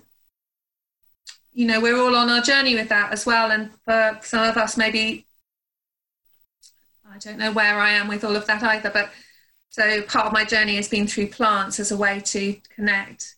But maybe it goes in and then it comes out again, or it's like I love foraging. That's really important to me, but it's a tool to connect, and it's the connection that's important. Well, if we accept this thing that it's not a metaphor, it's just lots of examples of the same thing, so we can describe one thing by describing the other.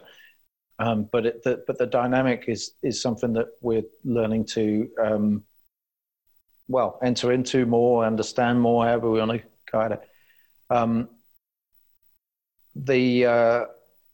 It all folds in. Everything folds in on everything else. So if I do this foraging thing, it's going to make me better at having conversations, or it's going to make me better at, I don't know, journeying with someone that's having a tough time or something, because it's all about noticing and responding to what is there rather than but at the same time, in that noticing in the moment and responding to what is there, I'm also anticipating the next thing because I've journeyed with that plant before.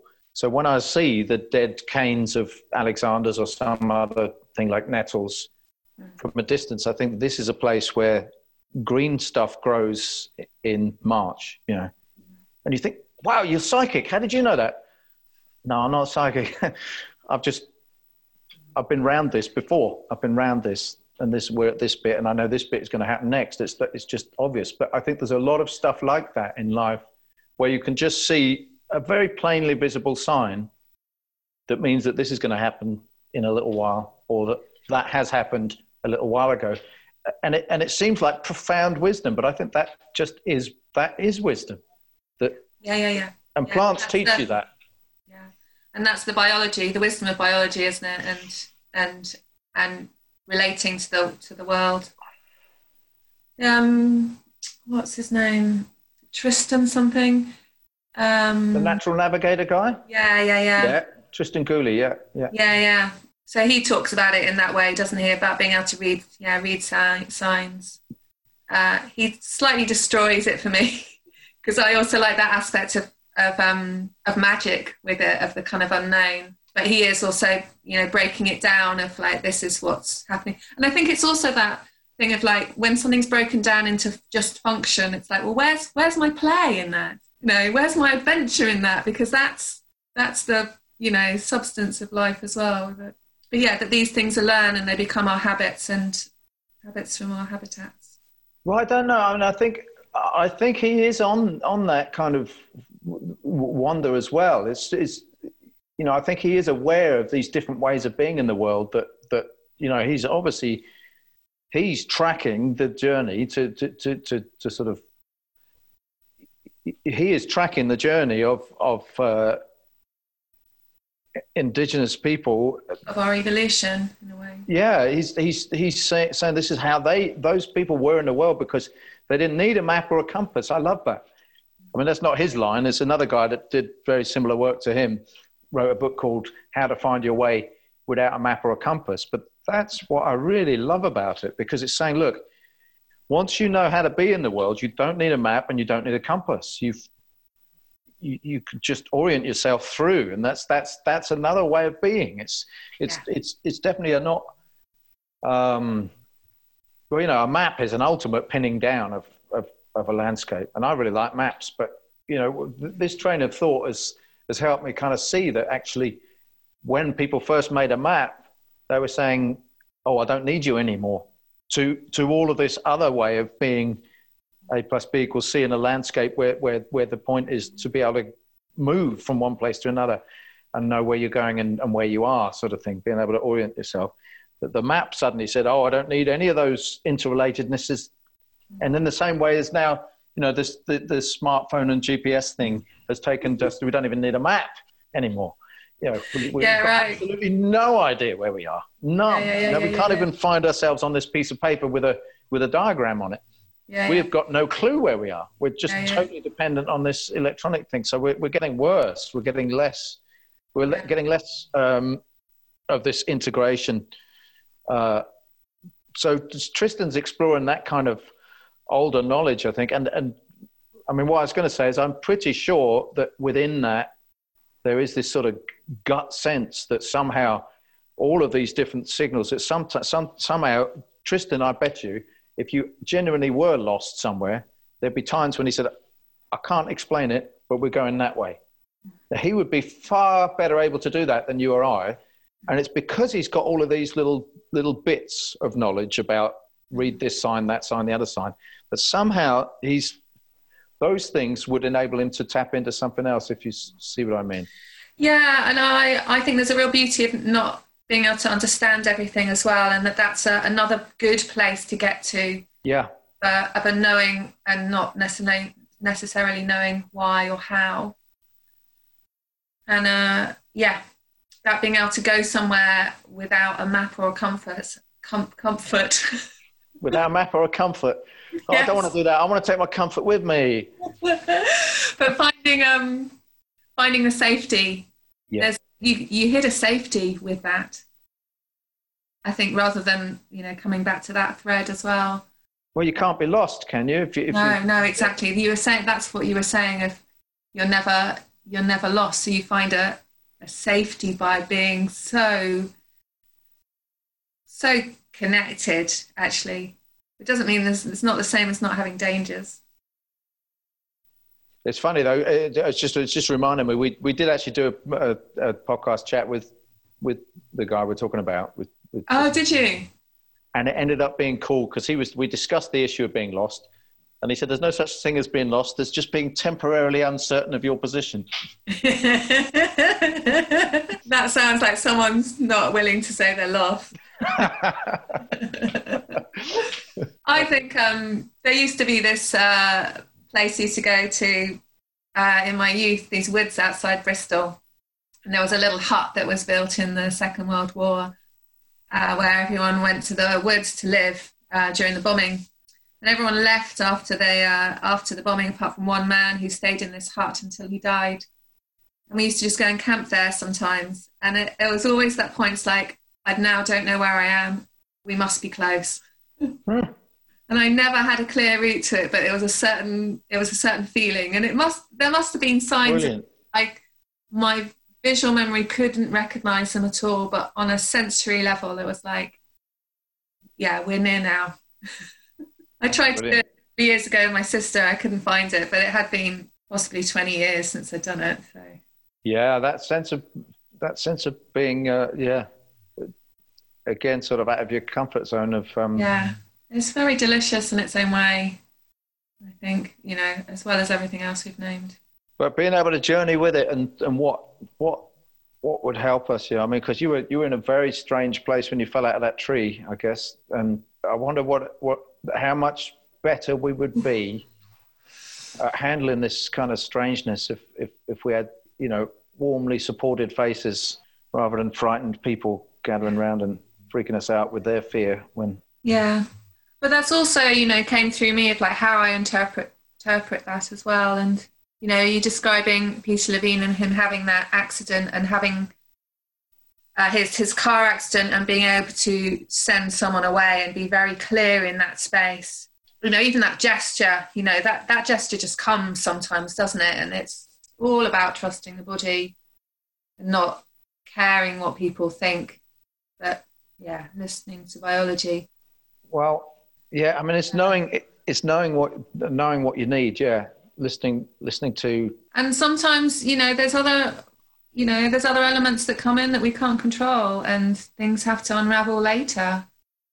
No, and that's what happens with the antelope as well. The antelope freezes, plays dead, and then in its own time, when the danger's gone away, is able to shake out and then return. So, there's also, I think it's good to remember it doesn't all have to be in the moment. It's not lost if under that tree I couldn't allow that whole traumatic shaking and to come out. And thank goodness there are, opportunities later. I mean, for me, that means that it was a lot longer and slower, which is not ideal. And I think the closer to the event, probably the most helpful it is. But because I needed to find anchors that they weren't strong enough in my life. They were all in here somewhere, but I was detached from them. And so I think it's also good to remember that, things can still change, even long after. I think that's the hopeful message that's coming through, like with the polyvagal theory and the somatic therapy stuff. They're all tapping into a train of thought around brain plasticity, basically, isn't it? And I mean, it's more than the brain; it's your whole body being able to basically get out of these habits, because they are habits of neurophysiological, basically being stuck in fight or flight, being stuck in various forms of shutdown. It isn't that your body is now a certain shape, or you've got a leg with a bone that didn't heal properly, and there's nothing. It's the plasticity of.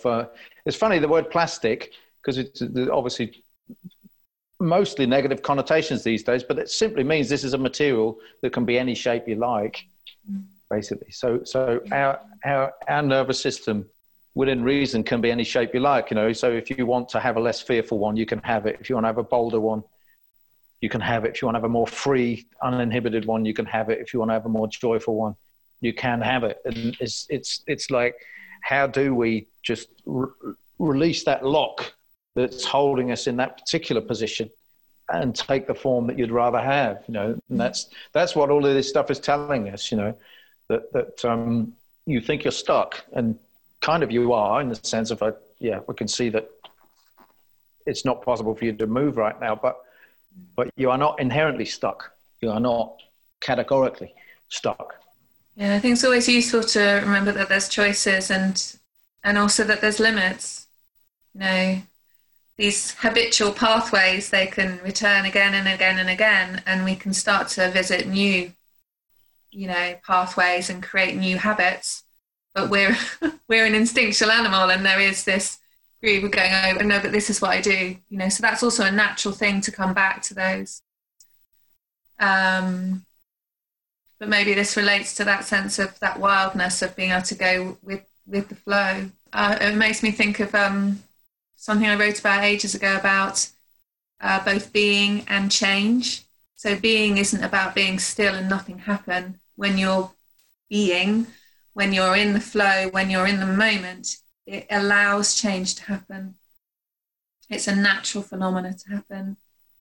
And it might be that bone is too damaged and it will always be wonky and you know, those are the sort of limits, or, you know, that disease is the one that is going to kill you, and something will anyway.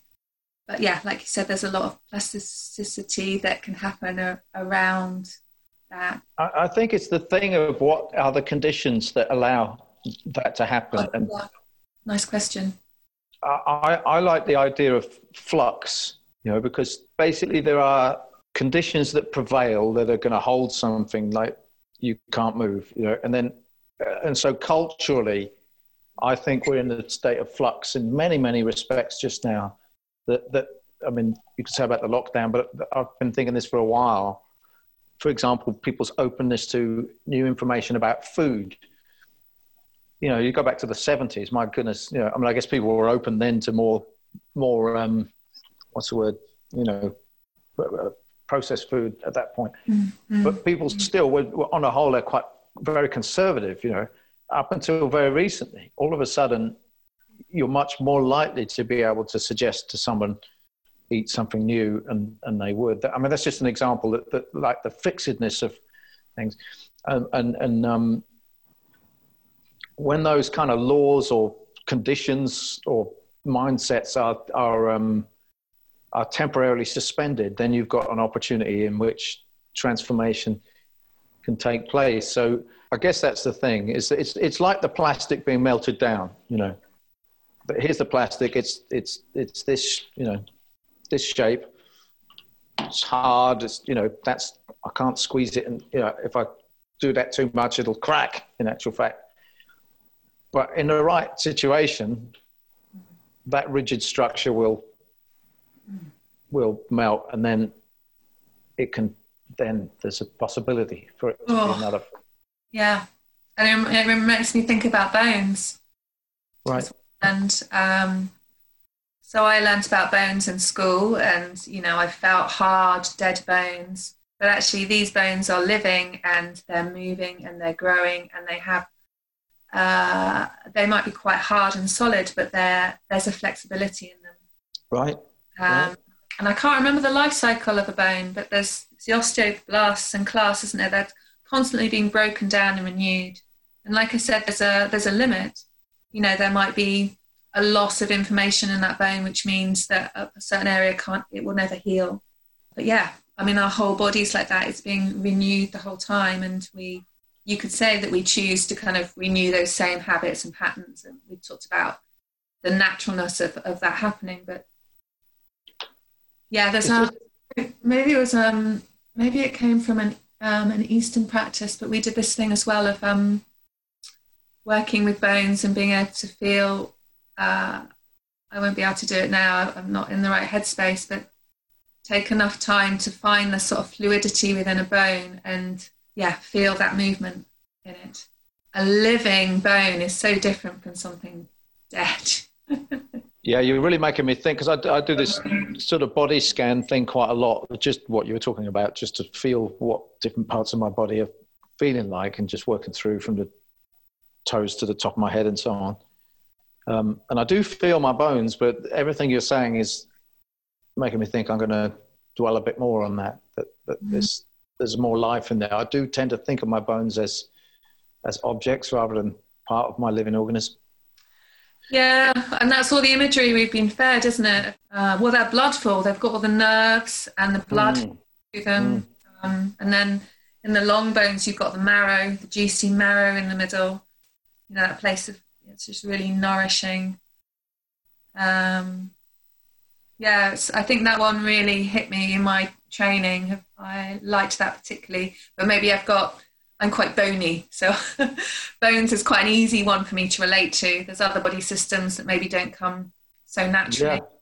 Yeah. Particularly various reasons I like bones. I think in terms of the mineral world, they're the most sort of ancient part of the body. Ancient's probably too big a word, but they relate most to kind of like the stone and mineral in the outside world. So quite like that.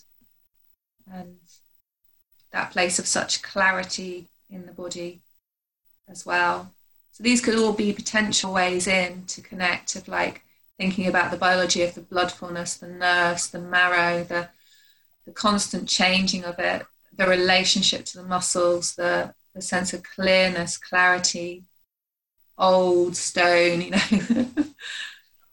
But also they're doing this thing of structure that we've been talking about, because it, like the solidity of, even though it's possible to suspend that and reform it, like we've been talking about habits and tracks, which are definite and But the bones aren't holding the structure. That's the whole thing. If we were just bones, they'd fall to the ground. It's the interrelationship to it, isn't it? It's the connective tissue, it's the muscle, it's everything that's working together. You know, my bones don't stay there on their own, you know, they're... So what's happening now is my perception and understanding of bones is having all its laws dissolved.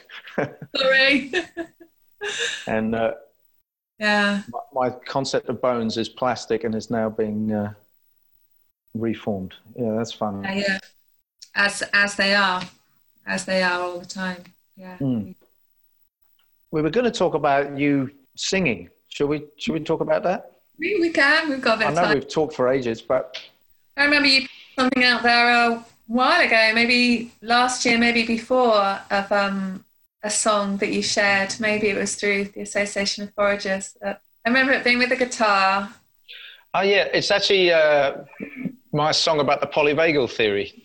That's what it was. Yeah, it's called Safe and Social. And okay, yeah. I got a bit of flack for that, actually, because people that know me really well know what a grumpy git I can be. And that song is like a, I wish I could be like this kind of song. But I had a couple of people said, you're not like that. Oh dear. But yeah, it's... well, I think we often think we need to learn. You know, I've talked a lot about being quite heady and also about, you know, the body, and it's just how it is. But you found a real meeting place between the foraging and singing songs. The songs about plants or songs? It really varies, actually. So I think sometimes I fall back to, I want to give some information through a song. But maybe the ones that touch me more are, I've realised I've interpreted your question a certain way. Songs about the plants. So yes, but it could be different parts of the plant. So sometimes it can be about my relationship to the plant, or it can be about what maybe I perceive the persona of the plant is, or its qualities, and they might be practical qualities that are of use to us as a human, or I've got a song about rock samphire and about adversity and living in harsh conditions and thriving, and Right. And another one about gorse and how it lifts me in winter, that colour, and that more sort of, it's got more of a melodic quality to me, for me as a plant. So and some of them are just fun, and I've got one about wild carrot, which goes back to the story of Queen Anne's lace. Okay. Spot of blood on lace, and so yeah, they vary quite a lot. And because it's such a new medium for me, you know, I don't have a history as a songwriter or as a musician. So it is, and this comes back to play. So I may be a foraging teacher, but I kind of feel that ultimately I'm an artist, and I just happen to have fallen into this. So being able to bring the songs in, it's a playful thing for me. It brings the creativity in and that kind of dialogue with the whole process again. Because inevitably at times I fall into kind of giving information and hopefully regularly remembering it's about connection, and you know, it's about how we relate as a group, and how we experience our time in nature together. I can't resist telling a little story about Wittgenstein at this point, because Ludwig Wittgenstein, I don't know if you're familiar with his stuff, but like, he is famous for his PhD got published as a book, and the book was called the Tractatus Logico-Philosophicus, And in it, he tried to expand this theory of language, which was all about like that language is this incredibly precise machine, you know. So what we need to get down to is the exact logical meaning of every word. And then when we speak, we are basically putting a formula into somebody else's head, which will mean that then the exact meaning of that phrase that we've just said will now be successfully transferred. Data transfer complete, da-da-da-da-da-da. Okay, so nobody managed to refute his theory until this chap sort of some, I don't know, 15, 20 years later, by the name of Ludwig Wittgenstein, managed to completely refute his theory. In actual fact, it was a lady on a bicycle in Cambridge, really, that refuted his theory, because he was walking along thinking lofty philosophical thoughts one day, rather absent-mindedly, stepped out in front of this cyclist. And she stuck her fingers up at him very angrily and turned round, and as she kept going, and was still sticking her fingers up at him very angrily. And he sort of was shocked by this, and he staggered home, or staggered to the house of his supervisor, who was, anyway, it doesn't matter. Bertrand Russell, that's it. So he goes into Bertrand Russell's house, and Bertrand Russell says, "Oh, Ludwig, how are you?" And he says, "Son, I want to kill myself." And he says, "Oh, not very good then. Well, before you do, would you like a cup of tea?" So it makes him a cup of tea and says, "No, here's your cup of tea. Now tell me." And so Wittgenstein, I mean, I know this from the Derek Jarman film, so it might be this is how I know this story. But he acts it out. Like, so Wittgenstein goes, and then he says, "Where is the logical structure in this gesture?" So that was it. Okay, great. His entire castle of sand was defeated by an angry student on a bicycle, sticking her fingers up at him. And from then, he went off and constructed this entirely different theory of language, which is summed up in one phrase. But he published another incredibly dense book called Philosophical Investigations. But he said it's all about language games in the streams of life. So he basically said language is that A plus B equals C thing. It's the dance whereby we relate and coordinate with each other. We're not transferring information at all. We're being together in a carefully structured kind of dance that involves words with meanings, but they don't take my thoughts and put them in your head. They present my thoughts as a shape, which you then orient yourself to, and then you orient, and it's that to and fro, moving and being moved thing. What were you saying that I just said that in response to? Bother. I don't know. Oh no. Singing, that was it. Well, just to pick up on what you said as well, it makes me also think that it's body language. You know, it's right.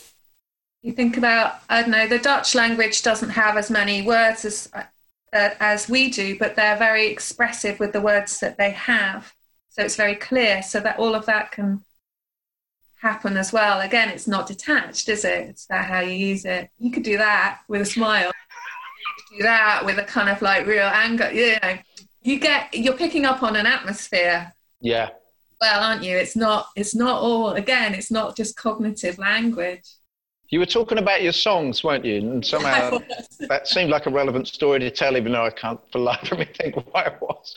Yeah. Logical structure. I think you might have used the word logic or something like that. Okay. Well, I was talking about playing, wasn't I? And not having a background as a musician. That's right. But enjoying song. And actually, I did go on a singing retreat last autumn, and which gave me some pointers with logical structures, or playful structures as well, actually. But inevitably, kind of just gives me permission. I remember one of the exercises being, you're allowed to write a shit song.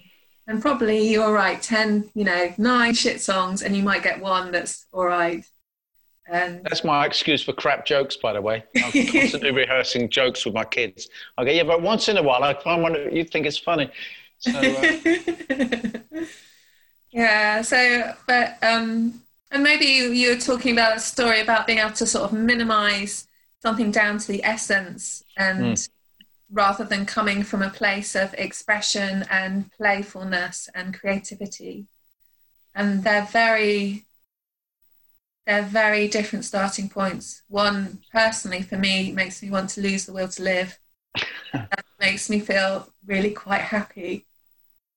Yeah. And what's enjoyable for me as well, so some of those have been in collaboration, which has also been really fun. And others have been just as I've walked out on my own and just sung my heart out around a plant and just kind of got into a groove with something. And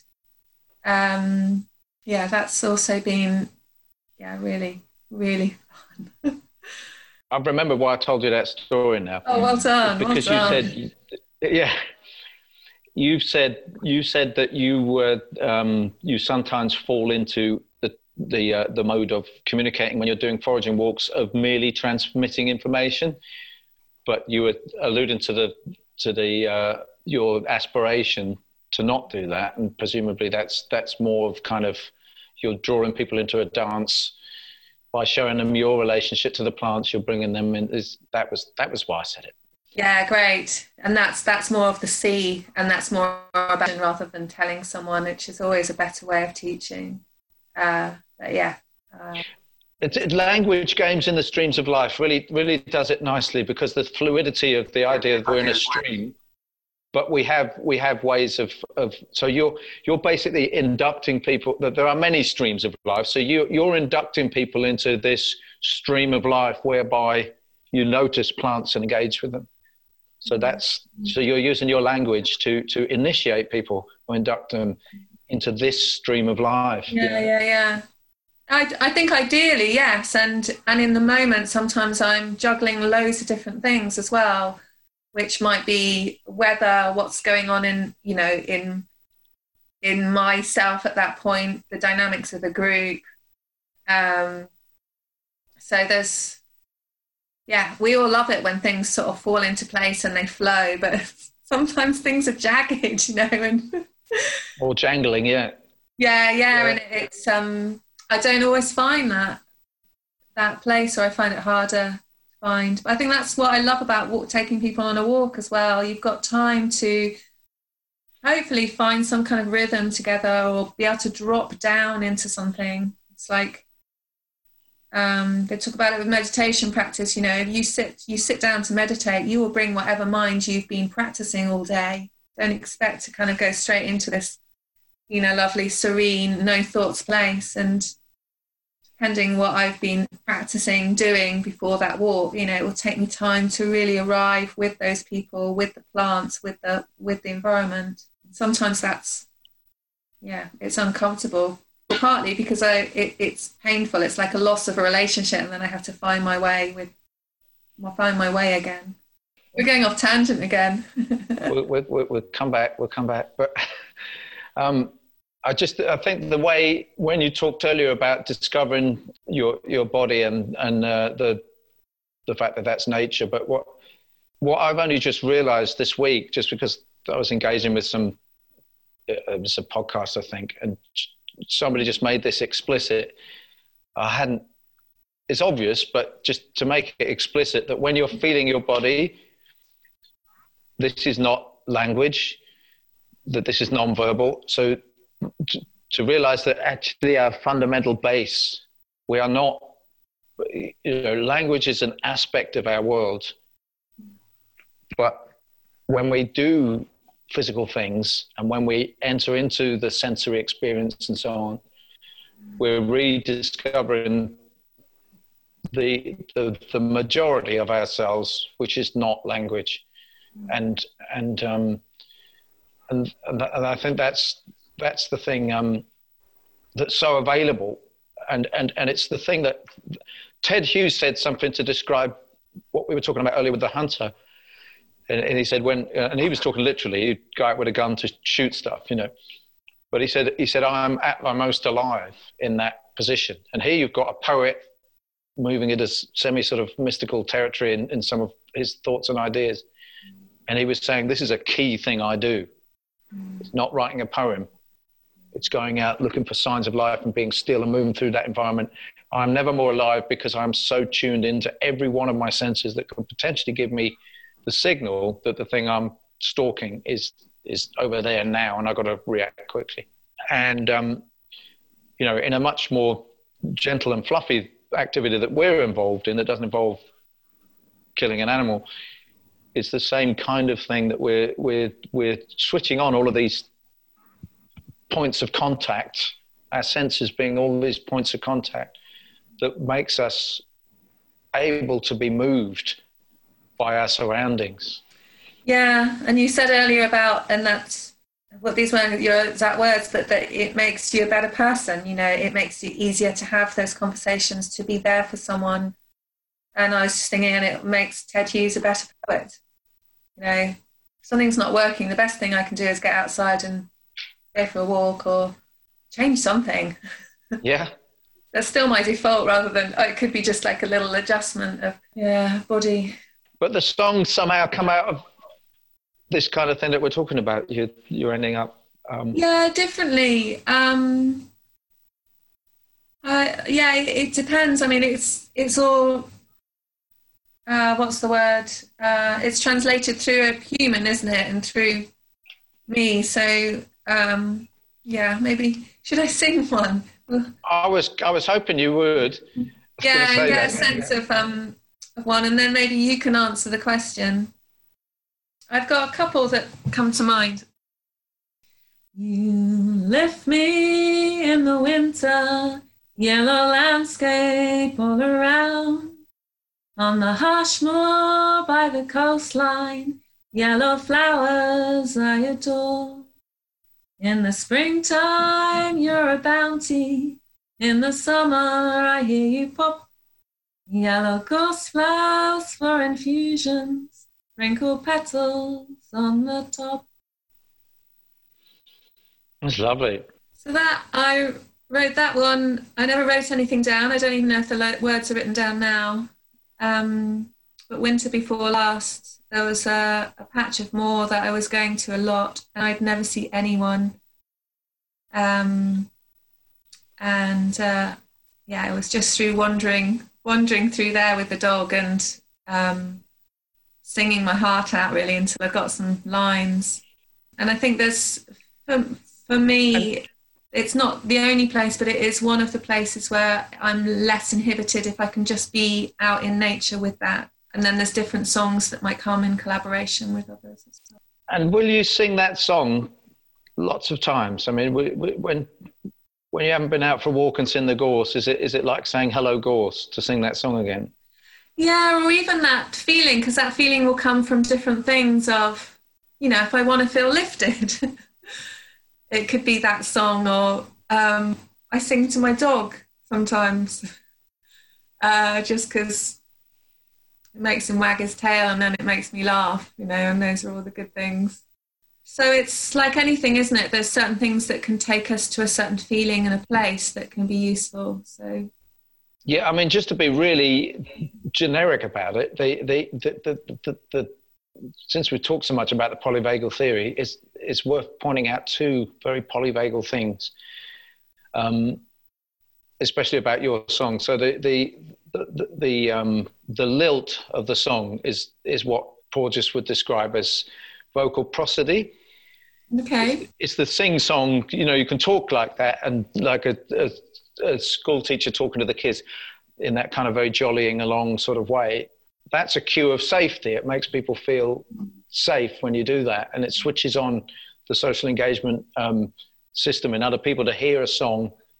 I mean, maybe not all songs are vocal prosody. There's other styles of singing. Opera, for example, would probably not put me in social engagement mode anyway. But your style is definitely that sort of folk, sort of like a gambling. Your voice is sort of skipping along kind of thing. But the other thing is that having your out breath longer than the in breath, as I mentioned earlier, is also a cue of safety to your own body. And so you breathe out for a very long time when you're singing, and breathe in very shortly to being able to do the next breath. You know, there's a very sweet dynamic in that song that is obviously your personal emotional associations and actual, like a bond of you feel like you are personally having a relationship with gorse as a plant, and you're expressing that in the song, which is that's a very sweet, very simple, innocent, sweet sense. Yeah, and I think that's why I chose to share that one, because it felt that's where it came from. And like I said, I've got other ones that are silly and all sorts. But you also remind me how, well, it's another way of communicating, isn't it? Song is through word, but it's something else happens, and it can come more from here. And we're talking about, you know, connection, and you're just talking about non-verbal communication as well. And you know, the whole thing about song is that it, you know, how that brings people together and people singing together, how your heart rhythms start to synchronize, and anyway, where I'm going with that is it reminds me. So it's almost like what I really want to do with teaching foraging is using it as a tool to help connect people with nature, with the nature around them, with the nature within them. And sometimes I do that better than others. And you've just reminded me that how a song can bypass so much of that other stuff, because it touches us in different places. Yeah, so I don't have to angst too much about how I do that. It's just sing a song every so often, and that will shift our gear in some way, you know. Yeah, I mean, I've once sang a song at the end of a foraging walk, just because it was this time of year, it was May, and I'd discovered a May carol. I might stick it at the end of this podcast, actually, but it's an old, people would used to go around. There was a whole tradition about standing at the door, holding a branch of the hawthorn blossom. Yeah, so that's the only time I've ever done singing on a foraging walk. But it just seemed very apt, because we ended up. I made the hawthorn the last point in the walk and just sang this song. Lovely. But yeah, I had started writing a few funny little songs. They're not as finished as that. They're just a couple of lines that need to probably turn into proper songs. So after I'd been tinkering around with that for a little while, I then read on your website about what you were doing, and I thought, wow, this is well, it's just fun to think that. It's fun, isn't it? It's fun, yeah.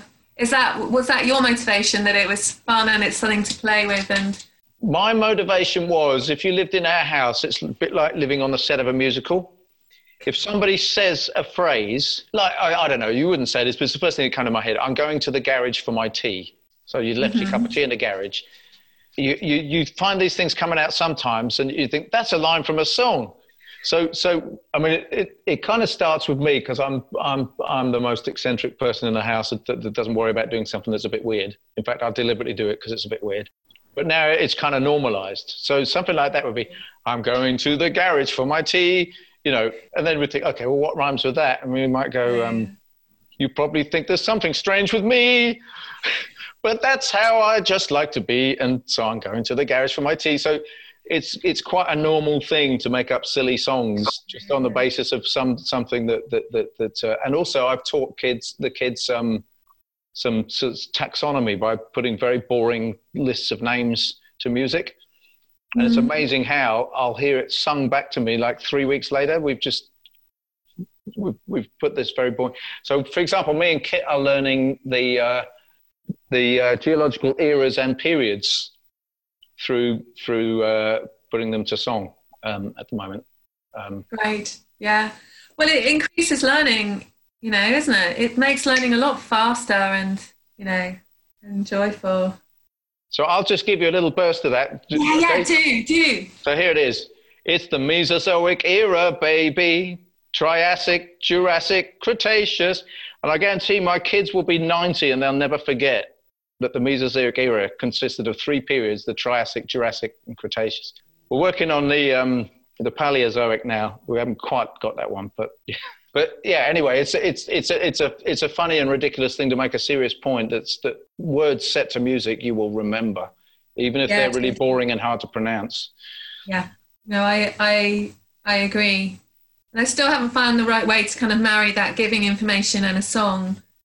or, then explaining a song. But because you do two things in the gorse one, don't you? You do give some people some useful information about how to use gorse flowers right at the end. Yeah, a little bit. That's my little token. Because mostly it's about just me and the flowers. And little things that have happened along the way. But yeah, I do that a little bit more in other ones.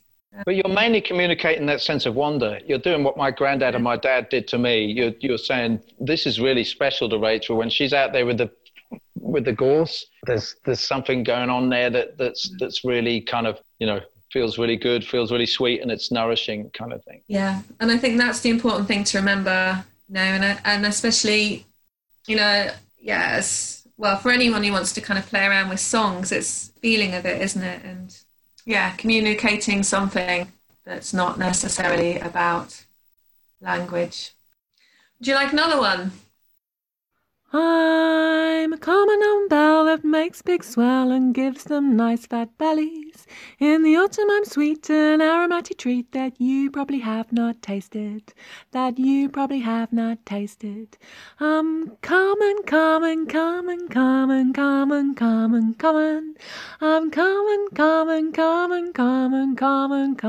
common. I'm a small flat disc, but don't take the risk if you're not sure you've found me. 'Cause of cousins that will kill, and that's not a thrill that you need to experience, I'm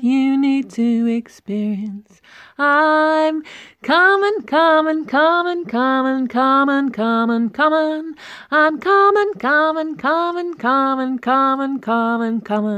I'm common hogweed. Sorrel light, sorrel limp, sorrel green, sorrel sour, sorrel light, sorrel limp, sorrel green, sorrel sour, sorrel light point, sorrel limp point, sorrel green, sorrel sour, sorrel light point, sorrel limp point, sorrel green, sorrel sour, sorrel light point, sorrel limp point, sorrel green, sorrel sour, sorrel light, sorrel limp, sorrel green, sorrel sour. Young tips in spring, the top four leaves, when catkins come say no. It's food I want, not toxins, thanks, nettles to make me glow, nettles to make me glow and grow.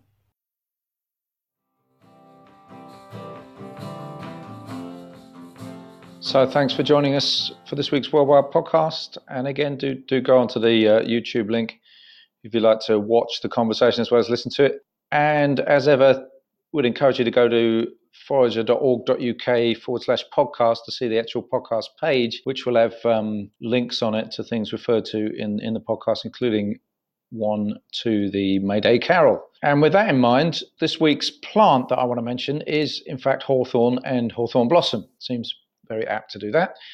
And it's really visible in the hedgerows at the moment. You'll see the hawthorn trees in blossom. There's a very sort of strong health benefit to eating hawthorn, whether you're eating the blossom or the leaves or the berries, because hawthorn is basically a heart medicine, or it might be better thought of as a heart tonic, because it basically services your whole sort of cardiac system. It relaxes capillaries, it strengthens the heart muscles, all sorts of things like that. But they're all very sort of gentle tonic actions. So it's not something you could take too much of. But if you do have underlying sort of cardiac problems, it's well worth making hawthorn something that you eat or drink every day. I've got into the habit of harvesting the blossoms and drying them. And I don't just take the blossoms, I take blossom and a bit of leaf, because it's easier to harvest it quickly and in reasonably large quantities that way. And you just dry that and use it as a tea. It's a really pleasant tea. Obviously, you can harvest the berries in the autumn and the more tender leaves a bit earlier in the year than now. But now's the time to harvest hawthorn blossom, otherwise known as May blossom or even May. In fact, there's an old poem that goes, "Spring cometh and the world is white with May," which is pretty much where we are at this point in the season.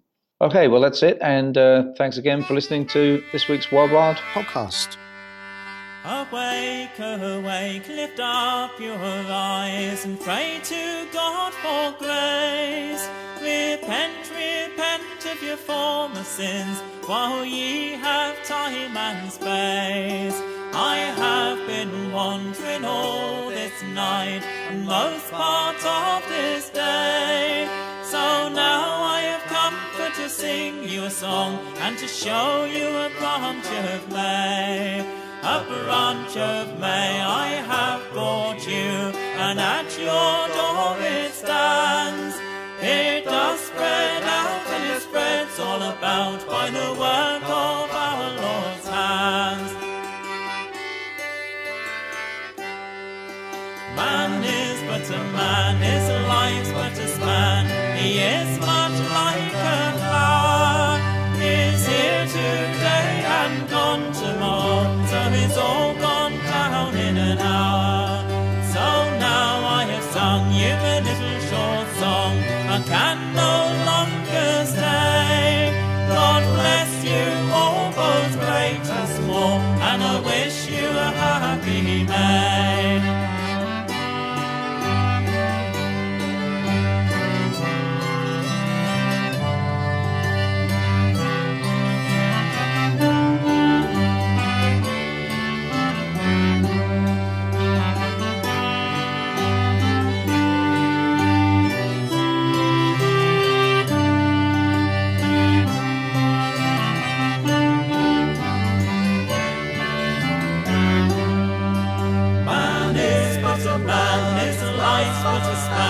He is much like a flower. He's here today and gone tomorrow, so he's all gone down in an hour. So now I have sung you a little short song, I can no longer stay. God bless you all, both great and small, and I wish you a happy May.